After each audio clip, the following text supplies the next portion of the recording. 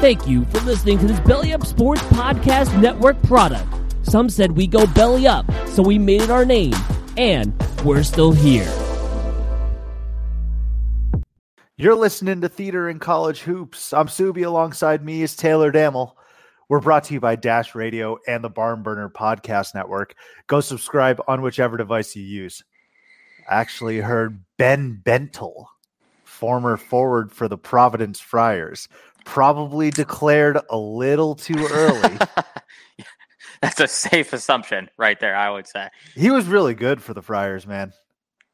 For like a day and a half. Yeah, great name. Great name, more than anything else. At the very least, we got alliteration into the show, but he was really good for the Friars. Left for the NBA draft a little too early, some would say, but he subscribes, so you should as well. Check out the website at thebarnburner.com. That's the-barnburner.com.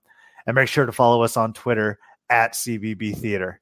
You should also follow me at Subi232 to find out where the Theat is, and Taylor at Taylor Dammel. We're sponsored by Blue Note, artfully crafted small batch bourbon, distilled in Memphis and honoring the Memphis Blues. Be noteworthy, Memphis.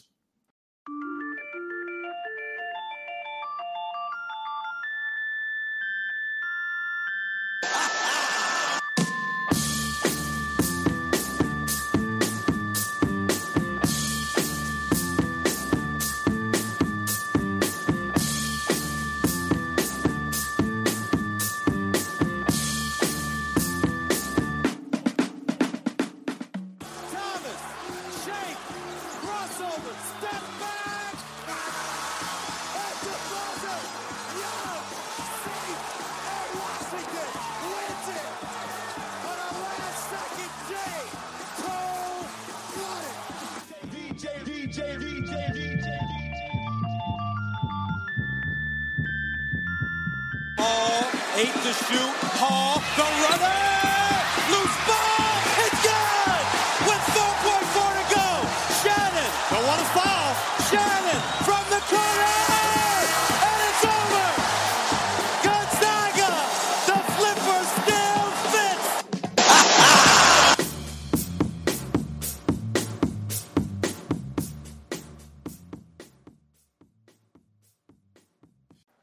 We got some snow here today. Oh, actually, not some snow. It is blizzarding. It's 77 degrees here in Scottsdale. Fine. Sorry, I don't know. Are you looking for fall weather? I mean, it is Halloween, so I guess fall weather. You need to have Halloween and fall weather. I mean, even we had a 43-degree morning here today. Oh wow! Yeah. Whoa. Well, I had to wear a sweater to Starbucks. I'm wearing a sweater right now. Look, man, I'm perfectly fine with the snow. I work from home, so it's not like I have to go back and forth, walk outside every single day. I get to enjoy this beautiful, fluffy white snow falling from the ground from the seat of my pants. Just let it get plowed and everyone slip and fall before you get out there and really explore. So I like it. Are you guys going to be out exploring? Oh no, you're going to be in LA this weekend. So we get the snow today, and then we leave for LA tomorrow night. It's because you guys are really West Coasters, as much as you hate to admit it. You guys are West Coasters. We're basically taking the entire month of November off. We're going to be on the West Coast. That being said, we will be back for obviously December, and then January, and then February. Probably March and April will be freezing too, but so we'll get our fair share. Yeah. Oh no, it's true. It's true. The best part about living in a big city sometimes is your ability to travel out of it. And late December in Chicago, January maybe, might have to catch a flight somewhere real quick if things go south with the weather. Yeah, but for now, I'm really enjoying the snow, reacclimating myself, having grown up in Boston. I really haven't had a snow day in 10 years now? 11. Yeah. 11 years? Yeah. I mean, it's not like I'm getting off of work right now. I'm clearly still working. It's not really a snow day. Right. Snow day is synonymous with getting off of school or getting off of work. But as someone who works from home, similar to myself, what are the requirements when it comes to taking a day off? Like, is it like snow? Like, it snows. Like it snowed. Let's say it snows a foot in Chicago. Can you just be like, oh, sorry, couldn't make it in today? No, definitely not. They're like, so the snow impeded you from opening up your computer. Right. If the snow completely blew out my internet connection, that'd be the perfect excuse. But in terms of, I mean, I could potentially be like, well, I wasn't able to walk downstairs to my Starbucks. Yeah. And be one of those coffee guys. I can't start my day without my first cup of coffee. I go to Starbucks every day, but I do hate those people. Like, I was an idiot before 11 a.m. because I didn't have coffee. Like, fuck off. Yeah, that's not a valid excuse. No, don't give me that. Agreed. I think outside of snow, a real legitimate reason would be if I was deathly ill. Like deathly ill, because even if I'm just regularly sick, I probably won't work, but I'm not going to take any sick time. I'll open my laptop and show to other people that I'm working. Here I am, connected. Okay. Also, if any of my employers are listening to this, that's not true. This is someone filling in for Subi today. And it's not during work hours. It's past normal work hours right now is when we're recording. 100%. Correct. Right. That is 100% right. Awesome. So let's dive in. We got a great preview of the Big East today. One of our favorite conferences, maybe not of the last few years, but growing up, this was our bread and butter. Any college basketball fans, true bread and butter. The Big East right now for me just evokes so many memories. It's rife with nostalgia. Is the same with you? Yeah, I think the Big East is really, even if it doesn't have its traditional cast of characters like it did back in the day, I think the Big East is really back to being like Big East basketball. I think this is arguably the best conference in the country, along with the Big Ten. And I mean, you got a lot of studs in this conference. And the thing about the Big East, it's kind of similar with the Big Ten, but more so with the Big East, and this is kind of classic Big East basketball, is you got a lot of old men playing. These aren't boys playing in the Big East. These are 22-year-old, sometimes older, playing in Madison Square Garden in the cold, grinding it out, elbowing each other in the head. I love it. I love Big East basketball. It's not, I could 100% understand why, say, the casual basketball fan wouldn't love a Big East brand of basketball, especially old school Big East brand of basketball. It's more of a grind it out type of basketball. But as a true traditional fan, I just love it. I love Big East basketball. I think they've done a good job these past couple of years, because a good job of trying to keep themselves afloat, in the sense that the talent isn't the same as what it was mid-2000s, early 2010s, but they still play at Madison Square Garden. They have Gus Johnson and Bill Raftery calling those games, which I mean, if you don't think that makes a difference, it definitely does. I'd rather listen to a Big East game because Gus and Raft are calling it, as opposed to like a Pac-12 game. I do love Walton. Walton and I like Bill Pash. Just how about Dave Pash and Walton are cool, but the other ones like Matt Muehlbach and shit like that. Roxy Bernstein. Yeah, I don't need to hear those guys. Actually, and Gus Johnson especially, take him over half the ESPN guys doing like Big Ten basketball. Dan Dockich, get the fuck out of here. The worst. No. Give me Gus Johnson. Give me Raftery. Give me a classic Big East matchup. Can't ask for much better than on a cold winter's night. Yeah, exactly. Or just like during the day on a Saturday, right? Those guys. Whatever. Yeah. Those guys have been delivering great Big East calls for the past few years now. But additionally, keep playing those games in Madison Square Garden is huge. Big East matchup in MSG is the apex of college basketball, because for me, at least, because it, like I said, evokes so many memories and brings up so much nostalgia. And so the conference last year, and really the past 3 years, has been carried by Villanova, and their 2 titles in the last 3 years. They've been running this conference with an iron fist. Jay Wright, in his sexy ass suits, has been dominating this conference. And so I think more and more teams have gotten better. There's been a lot of turnover at the head coaching ranks. And so 4 teams made the tournament last year, but none of them really made it past the second round. This is the opposite of what happened with the Big Ten when we discussed them in our previous episode. The Big Ten had 9 teams last year, and they went 7-1 in the first round, whereas the Big East here only had 4, and none made it past the second round. In my opinion, Marquette being the absolute most disappointing because 100%. They started out so hot with the Hauser brothers and Marcus Howard, and they lost to John Morant and Murray State. That was a very sexy 12/5 pick. I was an idiot. I went with the 5 seed in Marquette, but obviously we know how that happened. But regardless, the Big East was kind of down last year, and they didn't perform in the postseason. Seton Hall lost to Wofford in the tournament last year as well. Yeah, and we'll get to Seton Hall here, and I actually think there's one particular issue with that team last year that may carry over into this year. But first and foremost, we'll start, Taylor, with the Coach of the Year. Who you got coming out with Coach of the Year in the Big East? God, so I have my notes in front of me, and I see 1, 2, 3, 4, 5, 6, 7 scribbles out of names of both the Coach of the Year and the winner of the conference. Some of the names have been scribbled out twice and then rewritten. And so, like we said last year, only 4 teams made the tournament, but I'm much more bullish on the Big East this year for almost all the same reasons all the way around. Like I just referenced, there are a lot of returners in this conference, a lot of people who have been in their system for a year, 2 or 3. And in college basketball, that usually means success, at least the ability to grind out games where other teams are still coming together.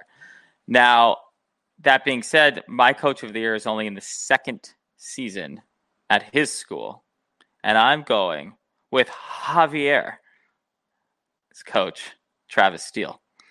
I think that his team, although they had a really slow start to last year, and they had kind of an awkward transition from Chris Mack to Travis Steele, I think his team is going to be the most improved team in this conference this year. They have so many returners, and they are big.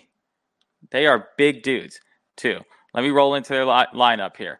They've got nobody on their team that's going to be a starter is younger than a junior. They have 1 transfer in from Ohio, and that's Jason Carter. And everybody else on the team is a senior or a junior, and Carter's a redshirt junior. You've got Bryce Moore, who's a grad transfer as well, redshirt senior from Western Michigan, and they have the best name of any freshman that came into this conference, and that's Kai Tandy. And how can you not root for a guy like Kai Tandy? How's that spelled? Like KYKY. Oh, wow. Yeah, you're Kai. right. As much I don't know as if it was like CHI or something. No. So they have Big East Conference Player of the Year candidate in Najee Marshall. He's certainly going to be most likely a Big East all conference player. And so I am really, really bullish on a team like Xavier, who last year wasn't any good, at least not for the first half. They won 7 of their last 9 games last year. And so I think they're going to be much improved. And I think they're going to finish really high in the conference. I won't tell you where yet, but I think Xavier is going to finish really high in the conference compared to last year. God damn it. Well, I have the exact same thing. I have Travis Steele. Yeah, Travis Steele. Yeah, and I guess we'll update the format. We'll go 1-1. But yeah, I got Travis Steele. What were we saying? But, I had Ed Cooley on this list. I had Kevin Willard on this list. Mm-hmm. I even had, Patrick Ewing on this list. Did Woj even cross your mind? He did not. I should say. He did not. He did not, because although I think Marquette is a tournament team, they just lost too much from last year. I don't think they're going to finish ahead of Xavier. And I think if you look and say, okay, so Xavier's got a second-year coach that finishes high in the conference, that's going to be where they're going to end up. My problem with, say, like a Jay Wright, for example, is it's just like we talked about in almost every one of these previews. Expectations are too high. He's won 2 national championships in the last four years. So if he doesn't reach that level again, he's not going to win Coach of the Year. And that's whether that's right or wrong, it's just not going to happen. Well, it's funny because we talk about those other coaches. We talk about Bill Self. We talk about the expectations with Izzo, Calipari, and Roy Williams, right? Coach K. But Jay Wright is actually the one with the most titles in recent memory out of all of these guys. Right? Oh, yeah. He's in the shortest amount of time. So Jay Wright is the one that you're completely correct. And again, it's voter fatigue. Jay Wright's, he's won all the accolades that he can. I think at this point, for him to win Big East Coach of the Year, he's going to need a team that's just god-awful, which I don't think will happen with his recruiting ability and everyone wanting to go to Villanova in the Big East. But if his team was projected to finish somewhere in the middle of the pack towards the bottom end of the pack, and he has them as a tournament team or finishing top 3, that's when Jay Wright will get his Coach of the Year again. Right. And I mean, agreed. I think we can say that like not to beat a dead horse, but we can say that about most of the 15, let's call it, best coaches in this country, with Jay Wright as well with inside that top 5 coach in this country. And so it's just hard to continually prove to people, oh, this is how good I am. So that's why I went with Travis Steele, though. Kind of an up-and-comer, and I think his Xavier team, who returns a lot of people. They do have 5 freshmen, so their depth is going to be an issue, but their starting lineup is all old men. They all averaged more than 11 points a game last year. Now, obviously, Jason Carter wasn't with them last year, but they all averaged big numbers last year. They have good rebounders.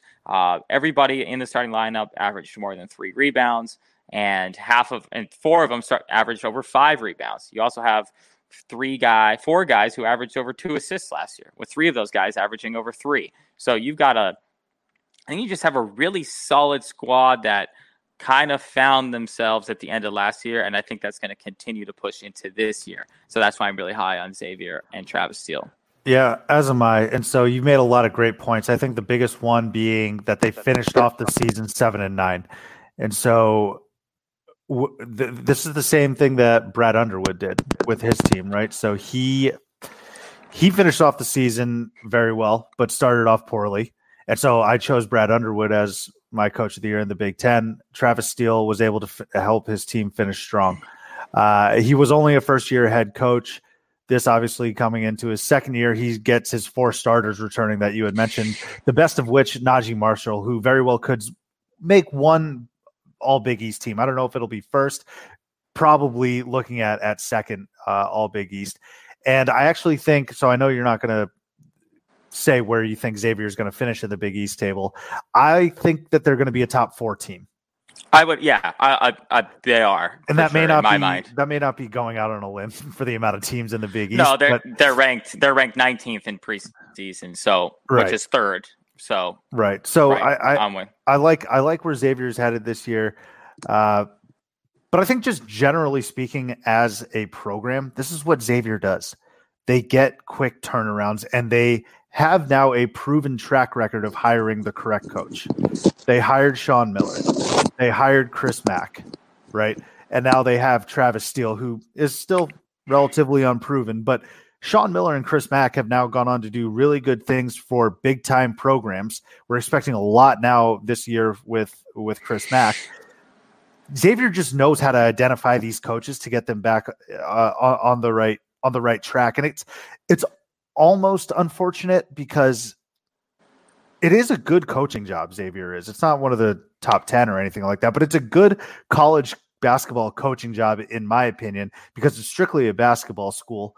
And the people that they get in go on to get poached by some of these other bigger name schools. Right. It's interesting, too, because the coaches, we generally see coaches poached after like 2 or 3 years.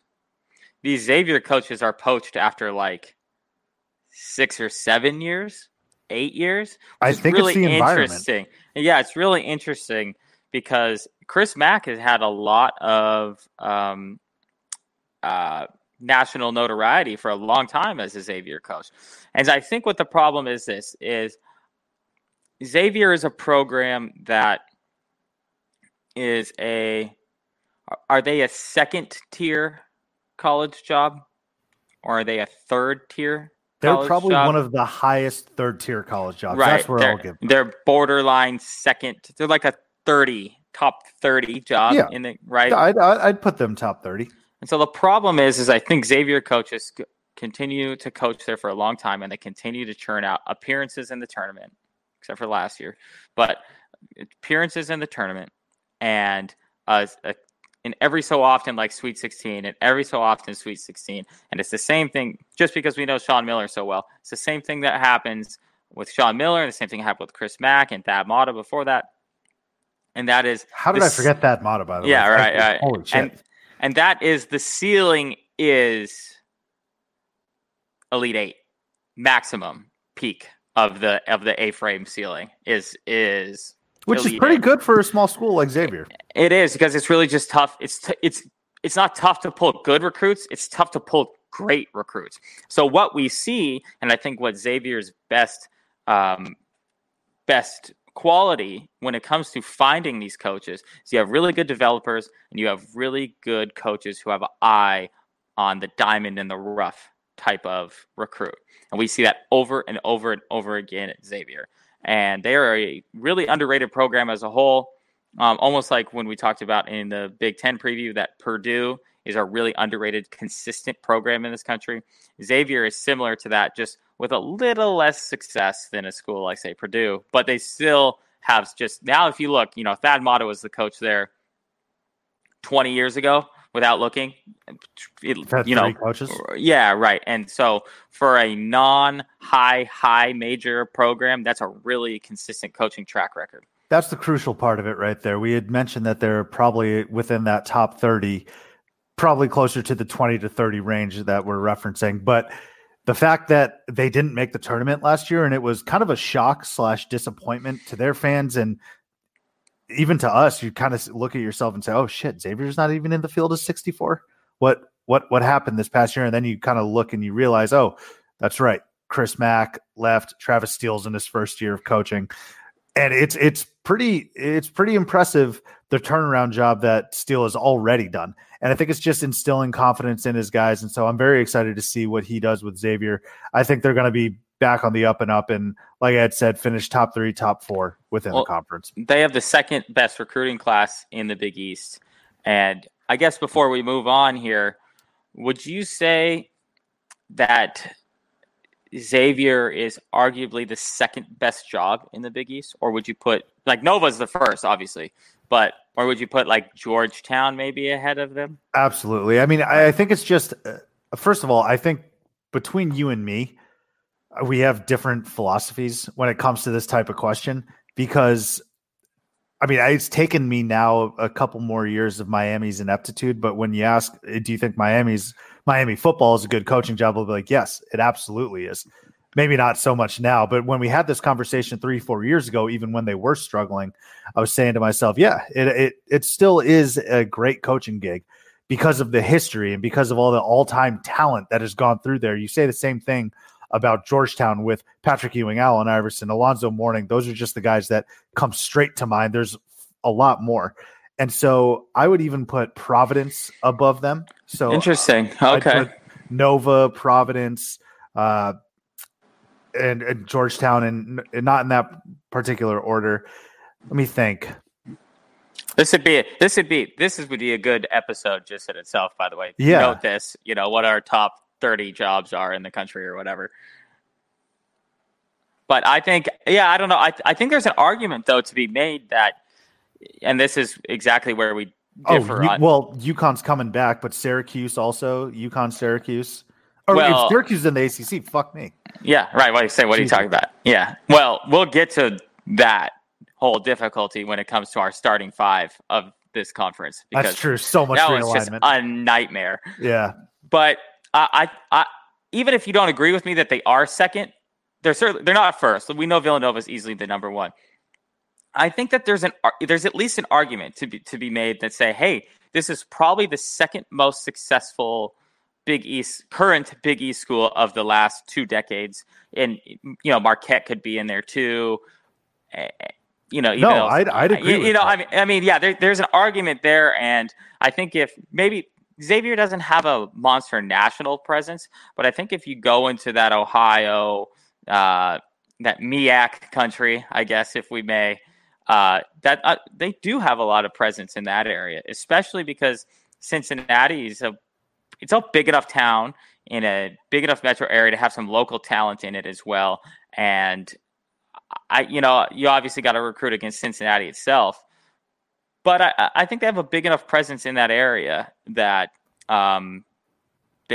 will continue to be an upper echelon Big East school. And if you don't think it now, maybe in the next decade again with Travis Steele, they'll even move up to maybe the surefire second best job in that conference. Well, yeah, I mean, you could definitely make the case for Xavier in terms of their success over the past decade or so, but two decades, sure. Yeah. But a lot of that, some of that damage was also done in the A10. So again, conference realignment. Yeah, and then Marquette. Elite Eights. They have been to 2 Elite Eights under 2 different coaches, which not a lot of other teams can say. Right. Well, and that's just where this conference realignment is really difficult because Marquette, you've got that argument. Well, Dwayne Wade didn't play in the Big East, and then you've got Butler went to Final Fours as a Horizon League team. And so, it's tough to where you want to fall in line of how we think of these jobs, what their success means to,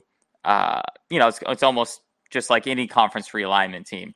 I think like a Colorado in football as it relates to the Pac-12 is a good analogy for a team like Georgetown. Colorado had awesome football teams in the Big 12 back in the day. But that we don't, as Pac-12 fans, we don't relate to that at all because that they just weren't like Cordell Stewart was 15 years before they joined the Pac-12. So I don't really think of them as their football history. So I wonder if we asked true Big East fans what they think about the Marquette and Butler history and even Xavier history and how it relates to how they frame the history of the conference itself. Yeah, I think for my money, Villanova, Providence, and Georgetown, they seem to be really the elder statesmen of the Big East. Maybe even you could say St. John's, Seton Hall, maybe as well. But I mean, look, and I'll say this name again later in the episode, but Dave Gavitt, Providence guy, literally invented the Big East. So that's why I'm going to have to put Providence in that top tier as well. Okay. Give me your player of the year. So it really came down to 2 people. And we know who those 2 people are, and that's Marcus Howard, and that's Miles Powell. I'm fingers crossed that you chose the other guy. I picked Marcus Howard. Oh, you're looking for a reaction? That's great news. Yeah. Okay. Okay. I was like, pause. Okay. So I picked Marcus Howard simply due to the fact that without the Hauser brothers, he has a huge load on his back now. Marcus Howard is going to make or break that entire team's season this year, in my opinion. And that's not like going out on a limb or anything. I actually think that Marquette is a good team, and I think they're going to make the tournament simply because they have someone who is a potential All-American on their roster. He averaged 25 points a game last year. They have a big transfer from Utah State, and his name is Kobe McEwen. He should help in that backcourt. My problem with Marquette is, as a whole, there's a lot of unknowns on Marquette. They lost their second and third best player, who would have taken them. We could be talking about Marquette winning this conference if the Hauser brothers would have stayed, and then maybe as having like outside Final Four aspirations. And now we're talking about them as I have them as like the 4th or 5th best team in the conference. And that's only because they have Marcus Howard. And so that's why Marcus Howard is my player of the year. Senior guard, 25 points a game last year. I cannot see any reason as to why he's not going to score 25 points or more a game this year unless everybody else in the roster just ends up not being good, which is a complete a complete possibility. And I would say that he's gonna, unless he gets triple teamed, he's gonna win the Conference Player of the Year. Although there is an exact argument for Myles Powell in almost a similar sense, but Myles Powell's supporting cast is going to be better, and they're going to be a better team than Marquette, and they're going to go further than Marquette in the tournament and all of that. So Myles Powell is also a All-American candidate, and I don't know if both of these guys have the opportunity to be All-Americans at the same time, because they're both going to be doing very similar things. But there's an outside opportunity. If Marquette actually is good, then they both could be All-American. And because what a backcourt that would be, Myles Powell and Marcus Howard. Why don't you look at John Rothstein's Instagram, because he has both of those guys on his All-American team. Both of those guys. Well, if let's say both these guys score like 26, 27 points a game, how do you keep those? Can't. Because then they're both tournament teams. Seton Hall is going to be a really, really good team. They're ranked number 12 in the preseason rankings. Not that preseason rankings mean anything, but I think there's that opportunity that they both could be there. It wouldn't surprise me, though, if voters at least for the All-American side of things from a national perspective, split votes between them and only one of them make it as the first team All-American. But I could see it both happening. So I think those are the only two guys that have the opportunity to win this award. Oh, absolutely. And so I think that, plus the fact that they also have a chance at getting on the All-American team, makes this race for Player of the Year the best out of all the power conferences. I would agree. Marcus Howard versus Myles Powell. These are two alphas on their team that are going to get you 25 plus points every single time they step out onto the court. Excuse me. This is like the complete opposite of the Big Ten, where it's already Cassius Winston's before he even dribbles the ball for the first game of the season. So I'm excited for this matchup between the two. And the reason, in addition to all the reasons that we just gave out, is the amount of scoring that's going to be done. It's not like these guys, like Cassius Winston isn't going to get you 25 points plus. He is just a solid point guard who's going to do everything. But these guys are an entertainment factory right now. These two guys are just going to play an incredibly fun brand of basketball. That being said, I went with Myles Powell because of his ability to just score, which Marcus Howard can do as well. But Marcus didn't do that in a big time situation last year. And I suppose neither did Myles, but Myles Powell is a finalist for a Wooden Award, Naismith, even shooting guard of the year, All-American, averaged 23 last year. And I think that's actually going to increase with a better roster around him. The only thing that I'm afraid of is Kevin Willard. Kevin Willard, in my estimation, is kind of like he's the Big East version of Mark Turgeon. Is kind of how I see it. Like he's suspended for the first 2 games of the year. Yeah, I saw that. I think it's only 2 games for. Oh, one is an exhibition. Excuse me. Yeah, so which the is first, fine. Whatever, first game of the year. But what was that for? That was for tampering, right? Tampering with Torian Thompson from Syracuse. Yeah. Yes. Whatever. Hey, good for Willard. He's trying to get nitty gritty, but who ended up on the team? Yeah, so a real punishment for him. All right. But I mean, Myles Powell, I think I don't want him to get hindered by Kevin Willard. I think Wojo is a better coach than Willard is, and I think that might help Marcus Howard. But for Powell, I think a big difference that he has, and potentially an advantage, is that he played with Team USA in the Pan Am Games this offseason. Right. And he's got that international experience. He has those extra games under his belt. And so he was able to go up against players that potentially could be better than the competition he's going up against the Big East. But this right here is a coin flip, man. Like you said, it was between Howard and Powell, but I'm going to go Myles this year because I think Seton Hall will ultimately be the better team, and I think he's going to have slightly beber stats than Marcus. Sure. I mean, their stats are so similar. 23, 4-3, 25, 4-4. I mean, it's really splitting hairs, and I'd like to offer some insight analysis with some really deep numbers as to why one was going to win over the other. But there isn't any to produce a real prediction of who's going to be better. And I think your prediction is completely valid in saying they're going to be the better team. Yep. He's going to win the guy. And I think my argument is saying he's going to have to do more. And if Marquette's good, it's going to be because he's good. It's an equally valid argument. It is. I just foresee, and this is the way MVP voting goes, right? Like we look at Harden versus Antetokounmpo last year. The Bucks were the best team in all of basketball record-wise. So, and that may not be the best example because Giannis, I think, was better than Harden. Sure. But the Rockets fans are going to be saying, "Oh, it's only because he's on a winning team." Well, I think that carries weight with a lot of voters, and that's why I think Miles Powell, who has, in my opinion, a significantly better squad than Marquette. Right. But I mean, if Howard can take Marquette to the tournament, though, I think he's going to. I think he's going to. You know what's going to happen, Taylor? This is exactly what's going to happen. Miles Powell is going to win Big East Player of the Year, but he's not going to be on. He's not going to be on the All-American roster.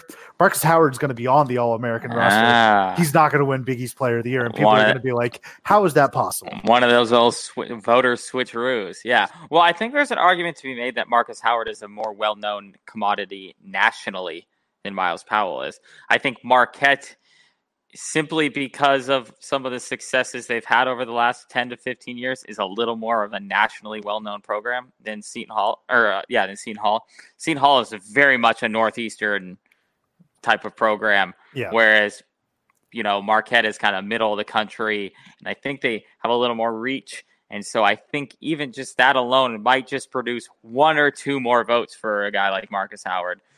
As we know, though, there is a large Eastern voter contingent when it comes to college basketball and these awards. So, yeah, I mean, I like I said, hate to beat a dead horse here, but we could have made the same argument about either. Yeah, complete toss up. But I will say, I am all on the Miles Powell train, man. I fucking love this guy. I'm on both their trains. If I could be on both of their trains at the same time, right? Yeah. Those Seton Hall Marquette games are going to be must-watch TV. Give me Gus Johnson. Give me Marcus Howard. Give me Miles Powell. I want everyone on the court to get the absolute fuck out of the way, by the way. I need this to be ISO basketball back and forth. Don't even set a screen. Just get out, go sit down. So I talked about how big Xavier's program is, their height is, and really I meant that their guards are big. Their starting lineup isn't big as a whole. Seton Hall's lineup is big. They have 7-footer, 6'10". They have like an NBA height on their roster. They have a 7'1" guy on the bench. Not that he's not any good, Romero Gill, but they've got some real height. They have Torian Thompson, who's also 6'10". He's going to be coming off the bench most likely.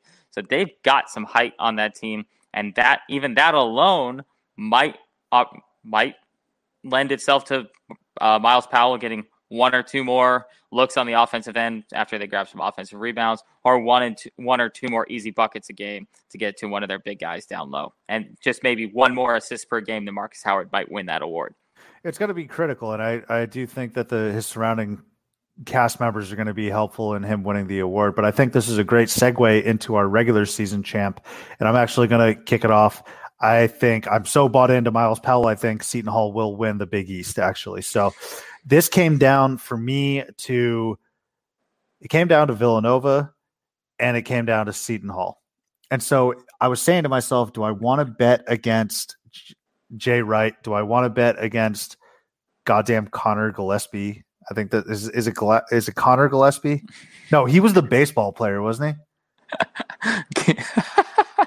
It's like a Ryan Arcidiacono 2.0. I think they actually have Colin Gillespie. God damn it. Villanova is actually, if I was a member of the Big East, I would hate Villanova just for the amount of success and their point, whatever. But I'm going to go with Seton Hall. Aforementioned Miles Powell, he is their proverbial bell cow. He's going to be the guy that's shooting every big time shot and giving them the most production. Big thing for me, though, is that they bring back 9 of their top 10 rotation players and 8 out of 9 scorers. That's the biggest thing. Veteran leadership, guys that have tasted success before. That was my only apprehension with Illinois. Illinois brings back a lot of these players, but they haven't really tasted success. Seton Hall had one of their best years last year. Obviously didn't work out in the tournament, but these are guys that have proven during the regular season that they can produce. And so now they're going to want to take that step further, and who better to do it with than potentially the best shooting guard in the entire country in Powell. So they have a lot of experience coming back. You had referenced how big they are. I'm going to point out one transfer from Florida State, 7-footer Ike Obiagu. So huge get for Willard for that interior defense, and they are quite large. But Florida State seems to always recruit these monstrous, like 7'2" guys that cannot do anything. Where are they coming from? I don't know, but they cannot do anything except for be huge, which is a commodity in college basketball. They just can't score. So that's a big get for him. I hate to harp on it, but this is going to come down to Kevin Willard. And so I personally think the Myles Powell effect will supersede the mismatch in coaching between Jay Wright and Kevin Willard. So Kevin Willard has the guys now. He has the dudes. He has the horses. You got to go win this Big East title, and you need to go ahead and snatch it away from Villanova, who I think a lot of people, despite, again, still kind of being down, plan to win this conference. So I got the regular season champs for Seton Hall based on Myles Powell doing majority of the work, but also they're returning a lot of their core guys from last year. So to kind of echo off that same statement, they are bringing back 85% of their minutes played last year, and they're bringing back 87% of their scoring, which is the second highest amount in the country behind Colorado's 94% of their scoring that they're returning. So that's worth something in college basketball. I could see Seton Hall winning this conference, but to beat this Kevin Willard dead horse, I could see this team not being well coached and really falling short of expectations a lot. To me, they have one of the highest ceiling, lowest floors of any of the teams that we have thought about for any of the conferences in winning the conference. So that being said, my debate between my winner of this conference was between three teams. And that one of them was Xavier, and the other was Villanova, and I went with Seton Hall as well.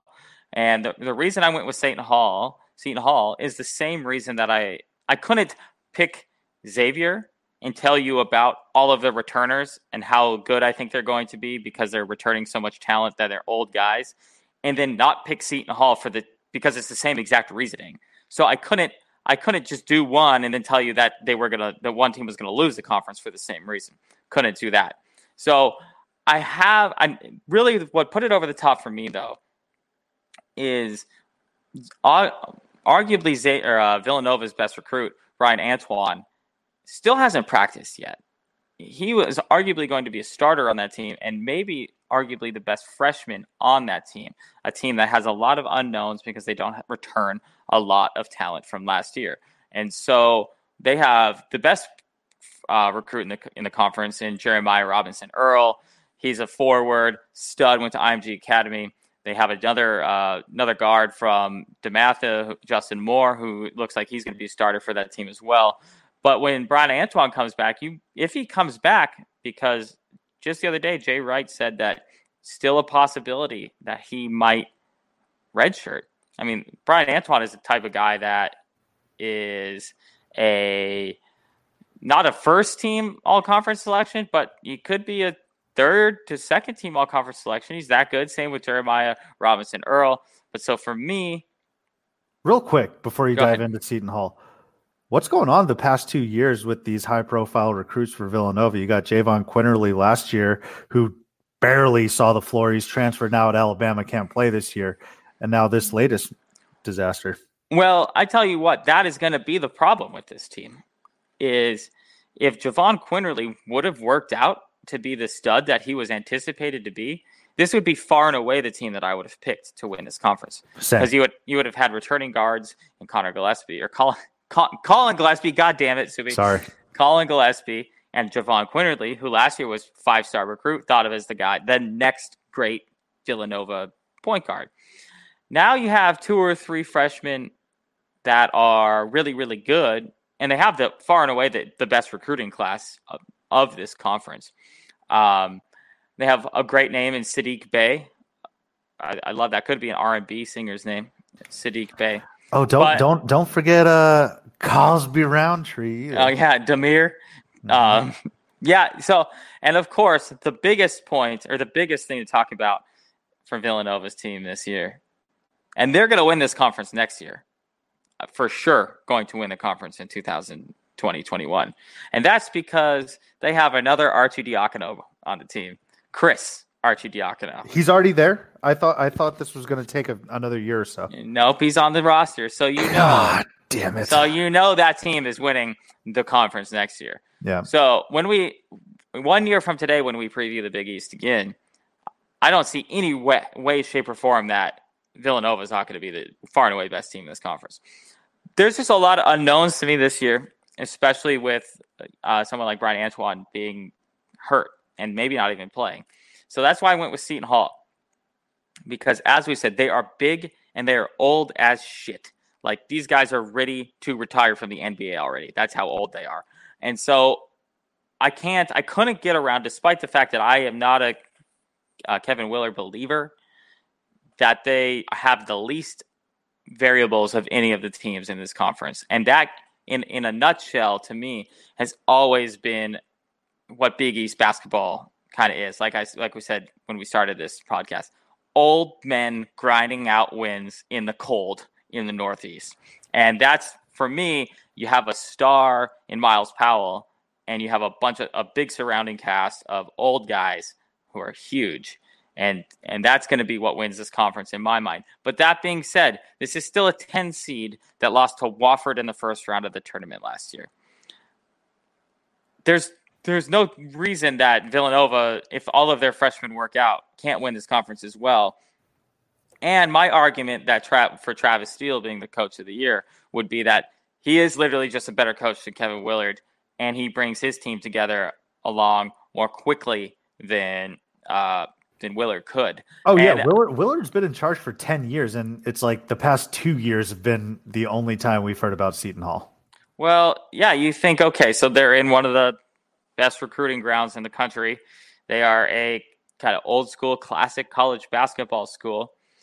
There's a reason why they are not good and haven't been good for years. And where it's always a top-down thing in college basketball. And that is coaching down through the players. And there's an argument to be made that this team isn't even as talented as their team from 2 or 3 years ago. Sure. And they didn't do anything either. So I think I see this team as the highest ceiling and lowest floor of any of the teams considered in that top 4 of the conference, in my opinion. It's going to be interesting, man. The Big East has a lot of intrigue. I'm still only tuning in, or I shouldn't say only tuning in, but mostly tuning in for Miles Powell versus Marcus Howard. Right. That is going to be circled on my calendar. Hopefully, I don't know how many times they play, but hopefully twice. Big East games are going to be the classic sitting there watching, trying to explain to your girlfriend why the game is 53-52 and there's been 153 fouls called during the game. And I love it. Yeah, I love it. So you got to grind it out, okay? Dwayne Wade, I love it. Yeah, hey, fall down 8, get up 9. So I think that there's going to be a couple surprise teams in this conference. I think a team like Georgetown, because I really like James Akinjo. I really like Mac McClung. Go ahead. I was just going to say, once we get to our starting 5, if we are still somehow doing this in like 10 years, Mac McClung is going to be on my starting 5. Yeah, we're going to pencil him in there, right? Mac McClung is so sick. That's also who I'll be tuning into. Can we pick active players in our all-time starting 5? Yeah, if you want. Sophomores, no less. It's just McClung's in a tough conference, man, because the starting 5, I think, of who we're going to get to, There's just too many names, and McClung. Right. McClung's awesome, and he hasn't really done anything. But Right. I hope he does. So, I think a big key to Georgetown's success is going to be Omer Yurtseven, transfer from NC State. It's a guy that I followed for a long time because he was an Arizona recruit. I remember 4 years him. ago. Yeah, Yep. he's from Turkey is where he's from, and he's a big dude, 7-footer. And you would think with someone like Patrick Ewing as your head coach, that if you got a 7-footer, you might be able to know how to use him. He's a big enough, talented enough guy. I'm not saying he's like some stud, all-star type of talent, but I feel like he's going to be the key factor to take Georgetown to being maybe a surprise team in this conference. And I have them making the tournament as well. I have how many teams do I have making? I have 7 teams from the Big East making the tournament. It's Nova, Hall, Xavier, Marquette, Providence, Georgetown, and my boys in Omaha, Creighton. That's a lot of teams, man. That's 16 teams between this and who else did you say? The Big 12? Correct. That's a lot of teams. Big Ten. Was it Big 10? Oh, okay. Yeah. Because I have the Big 10 or the Big 12 and the ACC probably having one less. Yeah. So they have to come from somewhere. I think that a team like it's interesting when you look at this conference because we've not to belabor this point, but every team just has so many returners, and those almost always means in college basketball that their team gets better. And notably better. You look at all of the mid-major. Let's take mid-major schools for example. You look at when North Dakota States of the world make the tournament. You look at their roster. It's all seniors and juniors, right? Even their best player, like a guy like Mike Daum, South Dakota State. Right. You look at all these guys, and rarely is it Steph Curry's of the world who came in there and all of a sudden just started lighting the world on fire as like a freshman and sophomore. Right. You got guys that have been there forever, have stuck in the system forever, and so. That reigns true throughout college basketball, though. You have to have some kind of continuity if you want to be successful. I think that even though we are still in the one-and-done era of college basketball, we're on the backslide of the one-and-done era in college basketball because these teams who have all the one-and-done talent aren't real. They're making it to the top, but they're not winning anything. Well, let's look at the last 4 national title winners, right? Virginia. Come on. Juniors and seniors. Juniors and seniors. 2 Villanova teams. Pretty juniors much and juniors and seniors. Right. And then that Carolina team was led by Joel Berry. Right. Senior. So, right. I mean, we could go back to college basketball. Obviously, this would be true. There was a little era there of the really good Duke and Kentucky teams of those early 2010s, right? And that was kind of the prime era of the one and done. Yeah, I think it was like Anthony Davis and then Jahlil Okafor. So that's right. true. And those were all freshmen. And so I think there's a lot of reasons that you can even look to, like a team like Butler, who was awful last year, and just look at them and go, "Well, shit, they return about damn near everybody.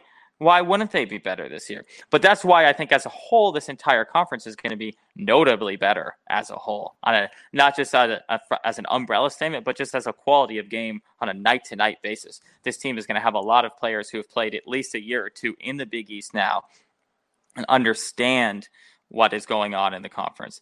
Now, another reason why I think Georgetown has the ability to surprise some folks in the conference is they have the toughest strength of schedule in the out-of-conference or non-conference games. So that is going to give them a good indication early, good test. Whereas, you look at a St. John's last year. St. John's was 12-0 heading into conference play last year.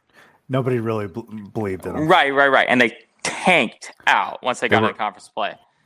They were, they did beat. Oh, no, they came close to beating Villanova, but I was going to say that they tanked out in the first round, the play-in game against ASU. Right. Quite literally one of the worst shooting performances I've ever seen from Mustafa Heron. Right. And who else am I thinking of? Their other stud, I forget, but terrible. Shamari Pons, thank you. They were both awful. If you can tank out and still make the tournament, that's what they did last year. So I think Georgetown is going to be opposite this year. I think we're going to see them as something like a 7-4 and out of conference play, 8-3. But then they surprise a couple teams in conference because they would have had the toughest schedule leading up to that. So Ewing's made them competitive too. Like Patrick Ewing, the reason why they're getting these difficult out of conference games, I feel like that is the Ewing effect. Right. So did you consider our boy Ed Cooley at all for Coach of the year? Thought about it. I actually think so. He's got a all conference player in Alpha Diallo. Yeah. And then they also have fuck it, I'm going to make the joke. The Grand Wizard, David Duke. They do have a player on their team named David Duke. That's very unfortunate for him. He is black. But regardless, I love Ed Cooley, man. I think he is, and we'll get more from our special guest later today. But Ed Cooley is like is such a player's coach. But I didn't think that he was going to win Coach of the Year because I think for Cooley to win Coach of the Year, he's somewhere in between a Jay Wright and a Travis Steele in terms of expectations. His expectations aren't super high like Jay Wright's, which is national title, but they're not as low as Travis Steele's. Like he's been doing this gig for far more than 2 years, which is what Steele has under his belt. Actually, just 1 year. So I think Cooley is somewhere in between, and he needs to win the Big East title. If he wins the Big East title, regular season title, I'll give it to him. I think he'll have deserved it. But Travis Steele, if he can get his team to a top 3 type of finish, and if let's say if it goes like this, Taylor. Mm-hmm. Let's say if it goes Seton Hall, Nova, Providence, right? Then I think it's definitely between Kevin Willard and Ed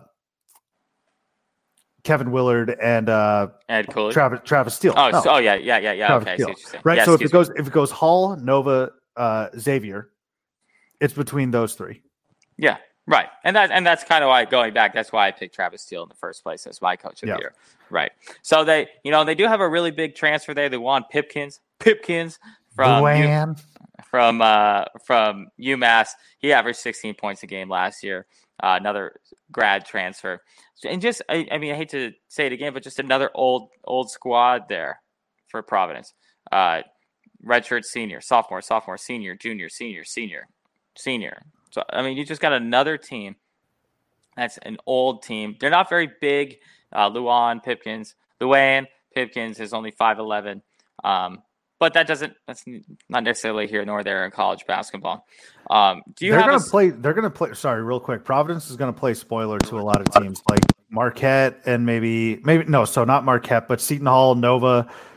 The Dunk is a very difficult place to play basketball, and so I could see a team that's kind of on a roll tripping up against Providence. Do you have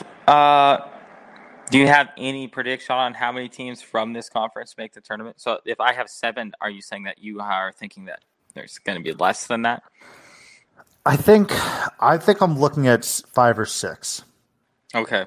So you're only maybe looking at one more team than last year when they had 4. I think that this conference has to have gotten better just from all the returners alone to get more than just one more team than last year into the tournament. Yeah, I want Georgetown to make the jump. I'm just a little wary on that. So, but they're kind of like the hot pick to be the surprise team, even in the country. They're like the hot pick, but we know how that always works out. That works out by they lose 4 of their first 5 games in conference, and then everybody forgets about them. Yeah, I think my 3 biggest 2 of them are absolute locks in Seton Hall and Nova. And then I'll throw Xavier right behind them. Xavier and PC, Providence. So that's 4 right there. Yeah, and then I'll say Georgetown. But that's about it for me. I don't know if Marquette makes the tournament. You don't think Marcus Howard can bring them to the? Okay, I'll give it to him 6, and that's a stretch for me. Okay. So it's either a stretch with Marquette or Georgetown. So. I'm gonna go a strenuous 6. I think you're really undervaluing Creighton. Then I would argue some people most likely, yeah, right. I think some people have them as a top 30 team in the country. They have 4 guys that average over 10 points a game that are coming back. And Tyshawn Alexander, who averaged 16 points a game last year. He's a potential all-conference type of player. You have Marcus Zagorowski, great name. He averaged 10 points a game last year. They have a kind of a smaller roster. You're going to have 4 guys starting that are under 6'5", and then with their center Jacob Epperson in the middle, he's 6'10", but he's kind of I don't want to say he's a nothing player, but he's just kind of there. The other guys are the scorers. They do have a big transfer from Southeast Missouri who averaged 19 points a game, and that's Denzel Mahoney. And another senior, 6'11", Kelvin Jones, transfer from Idaho State Bengals, who averaged 10 points a game up there in Idaho last year. Here's my thing, though. Pocatello, Idaho. My sister got her grad degree from Idaho State, so shout out Pocatello, Idaho. That's the Vandals, right? No. Idaho is the Vandals. The Idaho State Bengals. Oh, my fault. Pocatello might be the worst city in this otherwise great country, but I think you're underrating a team like Creighton, who has only 2 freshmen joining this roster, and I think that they're going to be a little better than anticipated. I think it's going to be between Georgetown and Creighton as my 7th team from this conference that makes the tournament. Then that's fine. Then I'll sub out Marquette. I just don't think all 3. If you tell me Creighton, Marquette, and Georgetown are all making the tournament, I will say that you're a liar. I think 2 of those teams get in. Okay. And so it very well may be. I don't know who the odd man out is just yet, but I'm leaning towards Creighton because, to be brutally honest, those transfers don't mean shit to me because they played in no-name conferences with no-name teams. That's that's just me being honest, right? So a guy like Ike Obiagu, who probably can't do anything on a basketball court, but is 7 feet and has played in the ACC, played at Florida State, I'm going to have more faith in to protect the interior because he's been going up against the likes of like goddamn Zion Williamson, right? and some other guys. So it's going to be. So we should write this down. You say 7 teams, I'll say 6. Yeah. The line is at 6.5. I'll take the under. Okay. I'm taking the over. And, really it has a lot to do with that.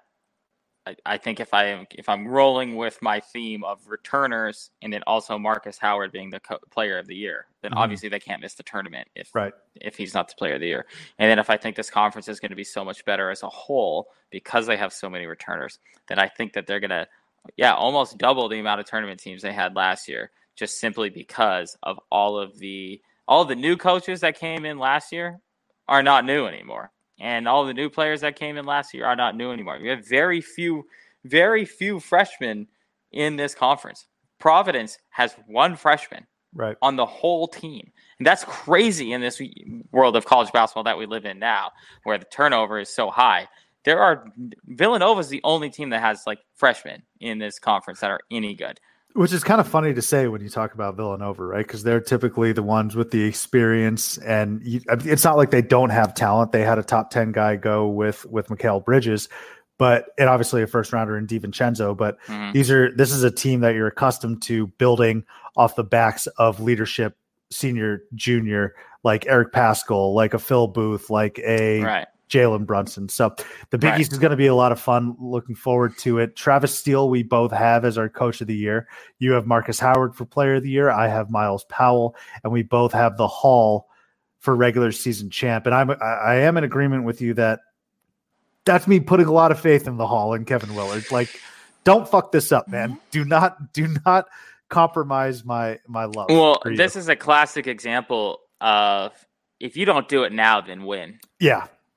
Yeah, windows shut. Like, this is if you're Seton Hall, it's tough. This is going to be a team that if they're not really good this year and they don't live up to expectations, they're going to be constantly stuck in the middle. It's going to be, do we fire Kevin Willard even though he has put some good teams out there? Or do we get rid of him? Because you can't get rid of him after, say, a Sweet 16 or whatever, because there's going to be some Seton Hall fans who are like, well, wait, when are we ever better than this? Yeah, exactly. Right. But then you're going to have some who go like, no, this guy has reached his ceiling. We can't get over the top with this guy. If we can't get over the top with a National Player of the Year candidate and a bunch of 23-year-olds around him, then when are we ever going to do it? insult to injury as well, and it happens with a lot of players, but it's kind of a wasted year for Myles Powell because you don't know what's going to happen in the tournament. That's kind of a wash. But Myles Powell coming back has the sole expectation of, he bypassed the draft and he came back and he said, I'm going to win the Big East Player of the Year and win the Big East. If you don't do that, if you don't win the Big East in his return, it's kind of a wasted year for Powell. Oh, yeah, because his stock wasn't going to get any higher than last exactly. year. And kind of same with Marcus Howard, though, too. It's like, when was his stock going to get higher when if he scored 28 points a game this year? We know who you are already. And so both of those guys have the same exact thought where it's like, well, I guess it can't get much lower, though, either, is maybe unless you get hurt or just have Kevin Willard as your coach. So they're pretty much stuck in their positions. Perfect. So let's go ahead and get started on our starting five. But before we do that, a quick message from the Barn Burner Podcast Network. All right. Starting five. I had mentioned this a little bit before, Taylor, but this is probably going to be my most enjoyable starting five. It definitely was when prepping for this and doing my research because some of the names are just awesome. I could go down an absolute rabbit hole of every single original Big East team and their rosters. I'm talking like mid 2000s, late 2000s, early 2000s, even like 6 years ago. Some of these names are fantastic. So I'll start with you. Your starting five of Big East players. Jeez, the Big East even has people that beat my favorite teams in like tournaments and stuff that I don't even hate. That I love, or at least loved in college. So there was some difficulty to this list, though, because it was determining when these teams were actually in the Big East. I had scratched out a couple players that I had accidentally put on there, but their team had only joined the Big East the year after, or they had left the Big East the year before. So that was tough. So I do have two players on my list of teams that aren't in the Big East anymore, but they were in the Big East when they played. Excuse me. So, but I'm going to go with first. We've talked about this guy on this program before, and I'm going to go with my man Scotty Reynolds from Villanova. He is just the consummate, quintessential college point guard, big game point guard. Is there a school in the country, even right now today, that wouldn't benefit from having a Scotty Reynolds as their lead guard? No. Maybe Michigan State, right? That would be maybe the only team in the country who couldn't use someone like a Scotty Reynolds. And so that's what his big shot against Pitt there in the tournament was massive to get them to Elite Eight. That was a great year for Villanova. I remember I was driving home from an Elite Eight game in Phoenix, watching a Hashim Thabit UConn team go to the Elite Eight that year, another Big East team at that time. So, but I'm going to go with Scotty Reynolds. I loved Scotty Reynolds in college. I think you did too. Scotty Reynolds was awesome, man. Scotty Reynolds, the way I would put it is he ran so that Jalen Brunson could walk. Right. No, there isn't this current Villanova success without a guy like Scotty Reynolds. Not setting it up, but kind of creating that atmosphere for the future guys. Yeah, right. Huge contributor. He was the first, I would say, the first guy to really say, like, this is for Jay Wright to say, like, this is what we do, and we're going to do it over and over and over again every year. And so that's kind of Scotty Reynolds is even though he's not that old of a guy, he is kind of one of the pillars of the Villanova basketball program in my mind. Certainly. I mean, if there was a guy that you were to build a statue of outside of the stadium that wasn't on the most recent championship team, it's Scotty Reynolds. Yeah. Oh, 100%. 100%. So next on my list is a guy that I loved when he was in college and really thought highly of when he got to the NBA as well. He's super versatile, and that's Otto Porter Jr. from Georgetown.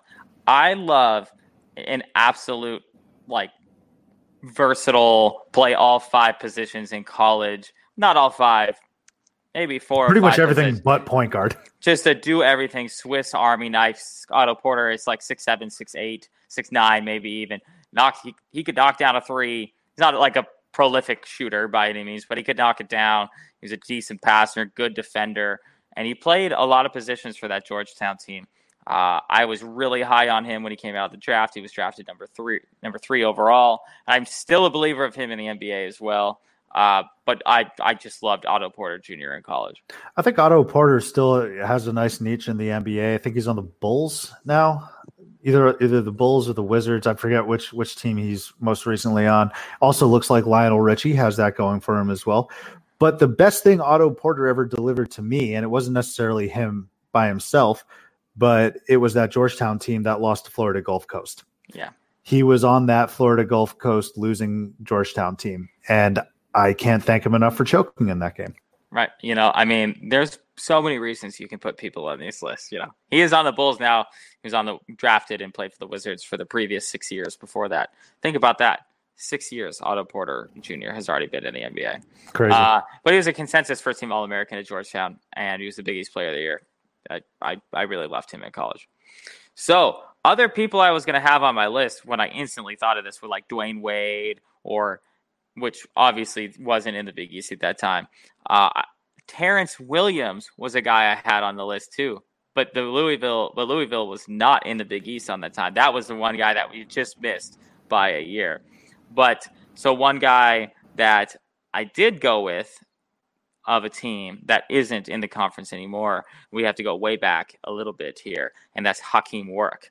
Oh, yeah. Syracuse. I loved Hakeem Warrick, and he's, in a way, you could argue he's very similar to Otto Porter. In today's world, Hakeem Warrick would leave after his sophomore year and be drafted in the first round. He was a 4-year player at Syracuse, won Big East Player of the Year, and what made the key block in that national championship game with Carmelo Anthony. Just a long, versatile, athletic, small forward that you could slide him to the 2. You could play him at the 4. You can knock down outside shots. You can play defense. Really loved Hakeem Warrick. You know what's awesome about Hakeem Warrick and specifically that shot block? And we talk about all these tournament plays that you'll see in a montage highlight, right, before the actual tournament starts, or even before a Saturday CBS game with Jim Nantz. They have these incredible, iconic, memorable plays. And everyone remembers Carmelo Anthony winning that national title as a freshman. You won't see Carmelo Anthony's pretty much anything in that montage. Maybe him holding the trophy. But what you will see is Hakeem closing out like an absolute psychopath in the corner and making one of the best, greatest defensive championship level plays you will ever see. I truly don't think that play, because it's not as sexy as a Zion dunk, it's not as cool as a wet 3-pointer from Steph Curry. That play does not get enough love as it should in terms of what college basketball and how you win college basketball games. It's plays like that, and it won them a championship. 100%. And that's every team again would be better with a guy like Hakeem Warrick on it. Now, for my next pick, this guy's he didn't spend a lot of time in the Big East, and I may have picked him only on his name alone. But I have a question for you, Subi, and that is, how can you be Mo Harkless? Oh, wow. So I went with Mo Harkless here as my 4th pick. Another versatile player, as we're seeing here in this. He's a little more of a big man than everybody else, but he's not big in stature compared to everybody else. For his freshman year, he was the Big East Rookie of the Year, 6'7", 220, born in New York, went to school in New York, just kind of your classic New York Big East basketball player, tough, gritty. That team wasn't really, none of these St. John's teams are really that good, but simply because of his name alone, and the fact that he was really good in conference. We averaged 16 points a game at St. John's, and that was, how can you be Mo Harkless? Mo Harkless, man, I'm happy for him. He was kind of wallowing away in Orlando. Then he got traded to the Blazers. They obviously went to the Western Conference Finals last year, and he played a pretty pivotal role. Now he upgraded to potential championship aspirations with the Clippers. So quite a glow up there. He fits that Clippers team just perfectly. He is. You want to talk about a guy like Scotty Reynolds and Hakeem Warwick, who you want on your college team? I want Mo Harkless on my NBA team. Well, if you look, he wasn't that heralded, say, as even just a college player, but there's a reason that this dude has stuck it out for 7+ years in the NBA. This is a type of guy that you look at, and after like 15 years, you go, man, Mo Harkless is still in the league, but he's still there averaging like 8 and 5 off the bench in 20 minutes a game, like he has his entire career. And he will continue to do that because his game isn't based on being a more super athletic than anybody or be more skilled than anybody. He's just a guy that knows his role perfectly in the NBA, and he sticks it out. Good defender, guy that's going to stick around in the NBA for a while. But Mo Harkless from St. John's was my 4th pick.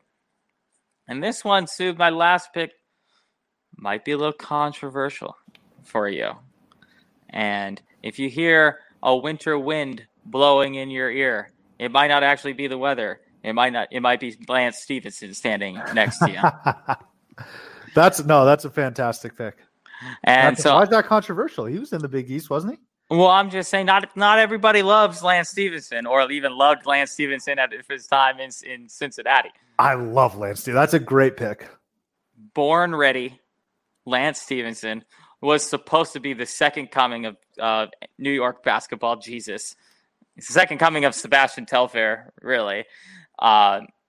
He played for Cincinnati, was the Big East Rookie of the Year. He was in McDonald's All-American in high school. He was New York Mr. Basketball. He went to Abraham Lincoln High School in Brooklyn. This guy just screams New York basketball. And more than anything else, though, it's his personality. It's Lance can make you dance. It's his time with it's blowing in LeBron's ear. I know that's not college. I know, whatever. Get at me on Twitter if we don't agree with that I'm allowed to use his NBA antics for this list, but I'm going to. I did really love him at Cincinnati. He was a guy that I really wanted Sean Miller to recruit to Arizona because that was right at the time where that turnover in our program was happening. Sean Miller came from Xavier, a Big East Cincinnati area guy, and Sean Miller played for Pitt. And I'm like, oh man, let's get Lance Stephenson. Sean doesn't go for a lot of personalities like Lance Stephenson, so we didn't recruit him as hard as I wanted to. But there's just a lot of fun that you can have with Lance Stephenson on your court. Man, I love that pick. Yeah. That might be my favorite one out of all the conference picks thus far because everyone knows about Lance's antics in the NBA. He was, I think he only spent 1 year at Cincinnati, but he was still such a clown. He was still such a clown at Cincinnati too. Oh, 100%. Yeah, big clown. So this team is a legit squad, I think. We got, my Big Ten team sucked. They weren't winning any games. But this team with Scotty Reynolds, you're playing Lance Stephenson at the 2. You got Mo Harkless and Hakeem Warwick as your stretch 4s, and you have Otto Porter would have to play your stretch 5 in a college basketball setting. But from a college basketball standpoint, that's a really fucking good roster. Even from an NBA setting, in terms of players that have done anything in the league, right? Harkless, Porter, and Lance Stephenson have all contributed at some point. So of my roster, 4 of them were the freshmen of the year in the Big East Conference. There you go. I don't know what that means. Pretty good. But yeah. And then Hakeem Warwick was the player of the year his senior year. And a national champion. Yeah. That's pretty damn good. Not a lot of talent. A lot of talent on that roster. Wait, so hold on real quick. Hakeem Warwick won Big East player of the year over Carmelo? No. Hakeem won it his senior year in 2005. Oh, so he wasn't a senior when Melo was on the team. He was only a sophomore. Shit, man. Yeah, you're right. Going back to your point about leaving early, he should have left the second he blocked that. Like the second his fingertips touched the ball, I'd be like, all right, I'm out. Yeah, the highest my draft stock's going to be. His sophomore year, he averaged 15, 9, 2, 2, and 2. It's not too shabby. In today's world, he gone, and he's a lottery pick. But he stayed. Even his junior year, he averaged 20 and 9 And then his senior year, he averaged 21 and 9.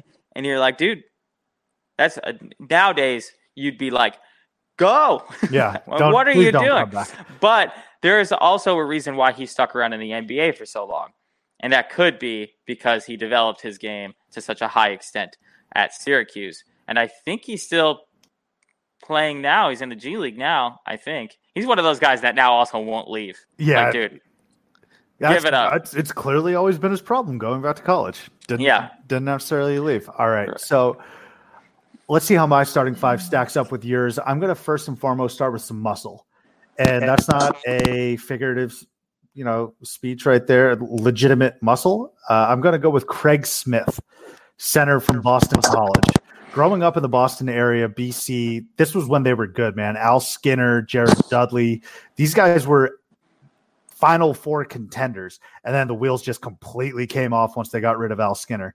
But Craig Smith was a monster. He looks like one of those huge goons that is a bouncer at the club. If you think DeJuan Blair had big arms, nothing compared to Craig Smith. Just your quintessential football player's body playing basketball. But every single time you play pickup with a football player, they suck. All they do is set screens and maybe get a rebound. Not Craig Smith. Craig Smith was an actual contributor to those Boston College teams who I grew up really watching. And he was from Inglewood, California. Inglewood. Yeah, man. He was absolutely up to no good. But this is going back to when Al Skinner in BC had a pipeline in Southern California. Him being from Inglewood, Jared Dudley being from San Diego. There were a lot of other recruits coming across the country. It's just ridiculous. Why would you want to go to Skinner, the snowy Northeast from LA when you've got literally every single other school in the country is between you and there? But hey, that's not hating. That's just maps. Look, it was just an atlas. Let's just look at an atlas. It was the Al Skinner effect, man. He was just an absolute beast of a man. So Craig Smith, starting center. He is also my team security. He is getting me into different clubs, things like that. That's perfect. Yeah. After him, I'm going to go Dougie McDieselski. A big consideration I had as well. Love Doug McDermott, man. I need a shooter. I am just such a slut for shooters, and Doug McDermott is one of the greatest college basketball shooters of all time. He is one of the greatest college basketball scorers of all time. He's sixth in those rankings, and he played for his dad. I love those stories because we mentioned on last episode we have Steven Izzo playing for Tom Izzo. A lot of the times you see kids playing for their dads, but they kind of suck. Yeah. They don't do anything. Doug McDermott is probably the greatest basketball player in Creighton history. It's either him or like Kyle Korver, another great white shooter. But Dougie McDermott was appointment television, man. He was kind of like the college Steph Curry. You go on Twitter, and if Doug McDermott hits 3 threes in a row, no matter what game you're watching, you flip the channel to see what McDermott's doing. This is what we used to do with Steph before he broke his hand. Get better, big guy. But Doug McDermott earns a spot on my roster. After him, I'm going to go with Ryan Gomes. One of the most underappreciated Big East players in the entire conference. Silky smooth player at 6'7", could move well and averaged 8 and 9. He kind of reminded me of, or Otto Porter reminded me of Ryan Gomes when you brought up some of his numbers and his physical attributes. But Ryan Gomes on the block, man, when he would back you down and do a little fadeaway jumper, it was very, very pretty. He was the guy that really put Providence on the map for me personally. Providence had been on the map. I had referenced Dave Gavitt before. They went to a Final Four with Billy Donovan as a player and Rick Pitino coaching. But that was in like 88, 87, I forget. But right, watching basketball, it was Ryan Gomes. And watching him play in the dunk and then get drafted to the Celtics, Ryan Gomes was an awesome, awesome ball player. And he definitely earns a spot in Providence lore. So 100%.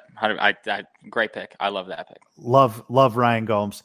After him, we're going to go a little comedy here. I could not leave off my boy Levance Puppy Dog Fields. Man, I loved Levance Fields. Levance Fields, a honorary member of the Van Wilder House. He was at Pitt for like 20 years. And it just got thicker the whole time. So short and stout. Man. Like just it would take a hefty breeze to blow over Levance Fields. And he just looked like a puppy dog. That was the funniest part, man. Especially when he had the long cornrows. And I was thinking about it. I was like, what kind of dog, like what breed of dog does he look like? And he looks like a Cavalier puppy. Cavalier King Charles, huh? That is what Levance Fields was. This has zero to, I mean, he was a good point guard too. Let's not walk over that fact. He was a really good point guard for those awesome Pitt teams with Jamie Dixon.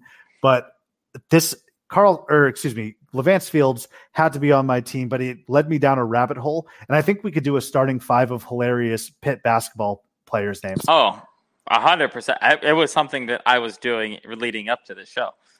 I mean, we could just do it for fun. Like, we got to kill some time. I'm talking DeJuan Blair's easily the one that's more recognizable, but then you go down to like Sam Young. You go to Gilbert Brown. Sam Young, who was 55 years old.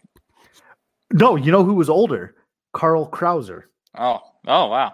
You got Brad Wanamaker, your boy. Brad Wanamaker. Out of all these guys getting actually in the NBA, Ashton Gibbs, like.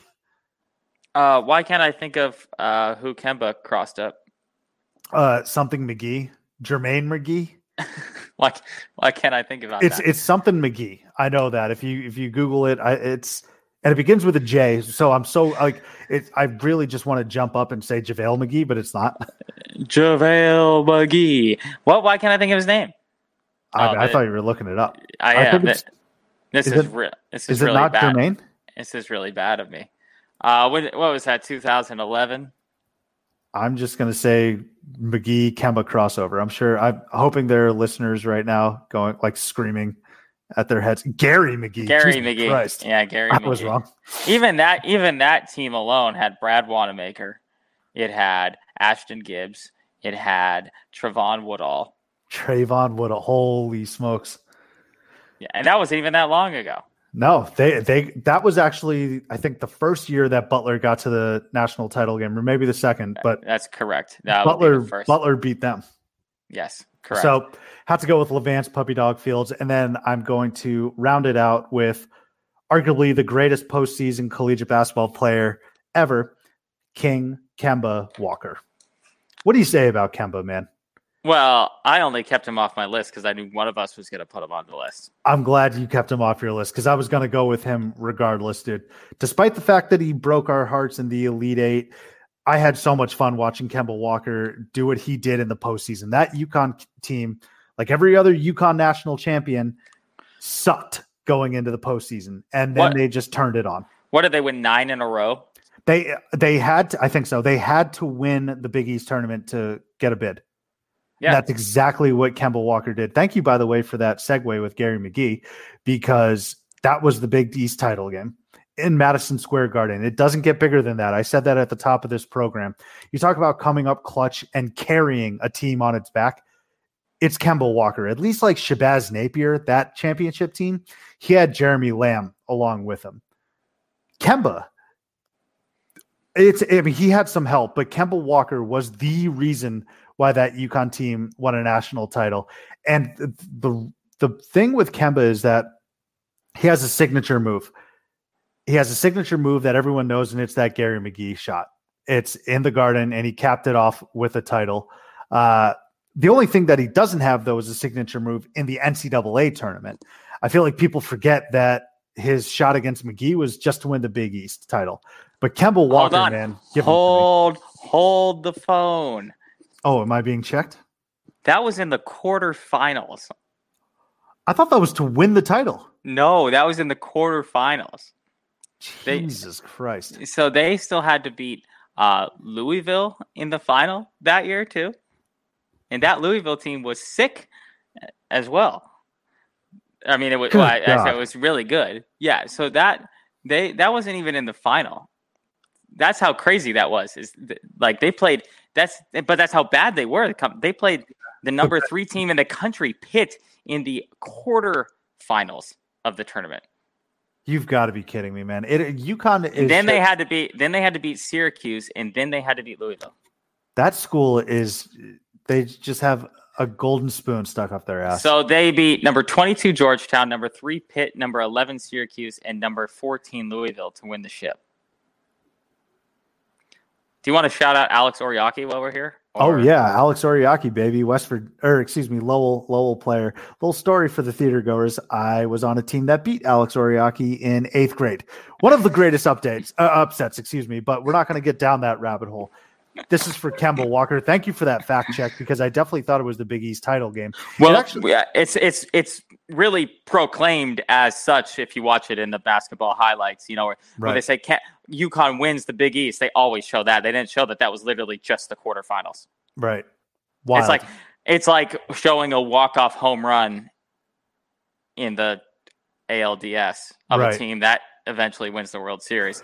Obviously, it's different in a one-game college basketball setting, but it's crazy that that's how highly that is looked back at. It's because if they didn't have that, it's almost like was it Kawhi's Big Three? Yeah, against the Sixers last year, where it's looked upon so highly now because without that, they don't go on to win the NBA championship. That's actually another good rabbit hole that we can get into real quick. Some of the other examples of that are the 1980 U.S. hockey team beating the Soviet Union was in the semifinals, I think. Yeah. And then even if you think of like the 3 of the Red Sox titles, you got that David Ortiz grand slam against the Tigers. Nobody remembers shit against the Cardinals in the World Series. And then you also have the 04 where we also don't remember where we also don't give a shit about the Cardinals in the World Series. Yeah. Right. Or then you've got 07 when they swept the Rockies in the World Series. So nobody really gives a shit about the World Series. I guess really. And actually this year's a good example. Shout out to Washington Nationals for winning it this year. But if the Astros would have won this World Series, and we'd have just thought about Jose Altuve's home run in the ALCS. Right. Yeah, it's crazy. These are all very good examples, but that's my starting five, Craig Smith, Doug McDermott, Kemba Walker, Levance Puppy Dog Fields, Ryan Gomes. And then I got to get some honorable mentions in real quick. Fab Melo, RIP, former Celtic, former Syracuse guy, just a big, goofy motherfucker. I don't know how he was effective, but he was.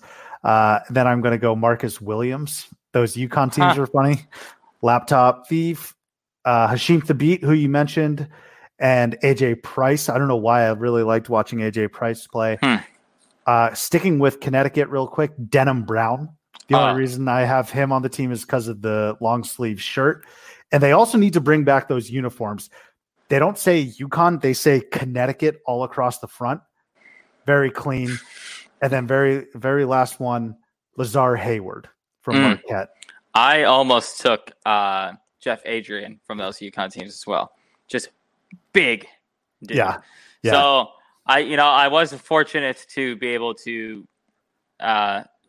watch that Hashim Thabit team go to the Final Four, which was pretty cool. But we really don't get to see a lot of Big East teams out here in not my neck of the woods, not our neck of the woods. Out here in the West. So that was pretty fun to watch out here in Phoenix. And that was, 10, 11 years ago, however long it was now. But I really liked Hashim Thabit. Thought he was going to be a stud. Was very wrong on that in the NBA. Memphis guys probably think that too. Almost considered Emeka Okafor on this list as well. But Josh Boone. But clearly didn't. So Josh Boone, Hilton Armstrong. For a team that I actually absolutely despise because they're the exact opposite program that Arizona is. Yep. Where they only have national championship success. They haven't had tournament success in the last decade or two even at all. But when they go pretty much. They're winning. If they make the tournament, they're winning the national championship. That's it. They will haunt you if they're like a 10 or a 7 seed going into the tournament because you're like, well, it is UConn. They could very well go. They won a national title with Kevin goddamn Ollie. Like, that is all you need to know. Do you remember that time period where people were talking about how good of a coach Kevin Ollie was? And I was personally just sitting there screaming like, you need to recruit one of these players on the team. This was all Jim what is Calhoun's going neck. on? Right. Yeah. He was like being considered for even higher jobs in the country. Like, no, this dude doesn't have any idea what he's doing. Yeah. But also, speaking of Jim Calhoun, real quick, another reason why I love Ryan Gomes is because he made Jim Calhoun lose his shit indirectly. Jim Calhoun was in a press conference and he was basically asked for the 1,000th time, like, why didn't you recruit Ryan Gomes after I think he torched UConn? And Calhoun, I think you know which interview I'm talking about, but at the presser, he was like, I fucked up. If you want to say I fucked up, I fucked up. So thank you for that moment indirectly, Ryan Gomes. But what does Gomes do that just blows you away now that you maybe no one saw? You only go throughout the country of the guys that came and didn't go, I'm a genius. I took Emeka Okafor at 100. It's the dumbest fucking question I've ever heard. I've explained it 1,000 times. I fucked up. I didn't take Ryan Gomes. Does that make you happy? You fucked up. And if you want me to say I fucked up, I fucked up. Write it. You want me to say I fucked up? For the 5th time, I fucked up. All right, so put it 5 times. Beautiful. I like your starting 5. I think my 5 is beating your 5 on the court, though. Oh, most no, likely. Actually, I take that back. Oh, no, I got Kemba. Yeah, because you have Kemba. Yeah, because that's all that matters. It really Doug, whatever, doesn't matter. It could be you, me, the whore down the street, whatever. And as long as Kemba's there, then you're probably winning that game. Absolutely. All right. Without further ado, let's go ahead and get to our interview with, you guessed it, the Providence Crier. And we also got another special guest coming, Justin Hasgard, big Rhode Island guy. Take a listen. All right, I'm now joined by the Providence Crier himself. He's back on the program, and a new guy. We got Justin Hasgard representing the University of Rhode Island. The reason I say that and the reason I brought these two together is because what I'm trying to do is shed a bit more light on one of the country's more underrated rivalries, and that is Providence College and the University of Rhode Island. So earlier in this episode, we discussed Big East predictions, and Coach of the Year, Ed Cooley, came up a couple times. But I wanted to bring in the Crier and also his number one rival, Hasgard, here to talk PCURI. And I'm going to dive right into it, fellas. The major question that I have, and I think a lot of people have, is who's been better the past 5 years? I mean, obviously it's the Friars. They missed the tournament last year, so did the Rams. But before that, 5 straight seasons of the tournament. The Rams been twice. Great. Subi, listen, every time I get into this conversation with the Crier, it is literally like I'm Holden Ford from Mindhunter. I am just talking to an insane person the entire time. I have no idea what he's talking about.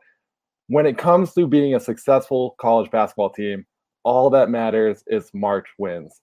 Right now, in the past 5 years, URI's got 2, Providence has 1. End of story. Right there. I mean, yeah, sure, you have one more victory. But I'd rather, every time you're at the dance, you have a chance to win the whole thing. So I'd rather be there 5 times than be there twice. But you don't, because Ed Cooley is one of the worst playoff coaches in college basketball history. He is, 1 in 5? Is that what he is? And you guys follow him anywhere he goes. He literally almost took that Michigan job this past offseason, and you guys were still clamoring for him. It's unbelievable. Yeah, he's just saving his wins for this season. The season, the Crier Prophecy, Final Four, it's happening this year. So it's like this whole little argument of your one win over one more tournament win. And let's not just you have your tournament win. PC has dominated the rivalry. We kick your ass every year. Again, this is an argument I hear from PC fans all the time. They get up for this December game more than anyone else in the entire country, really, when it comes to a 1-versus-1 basketball game.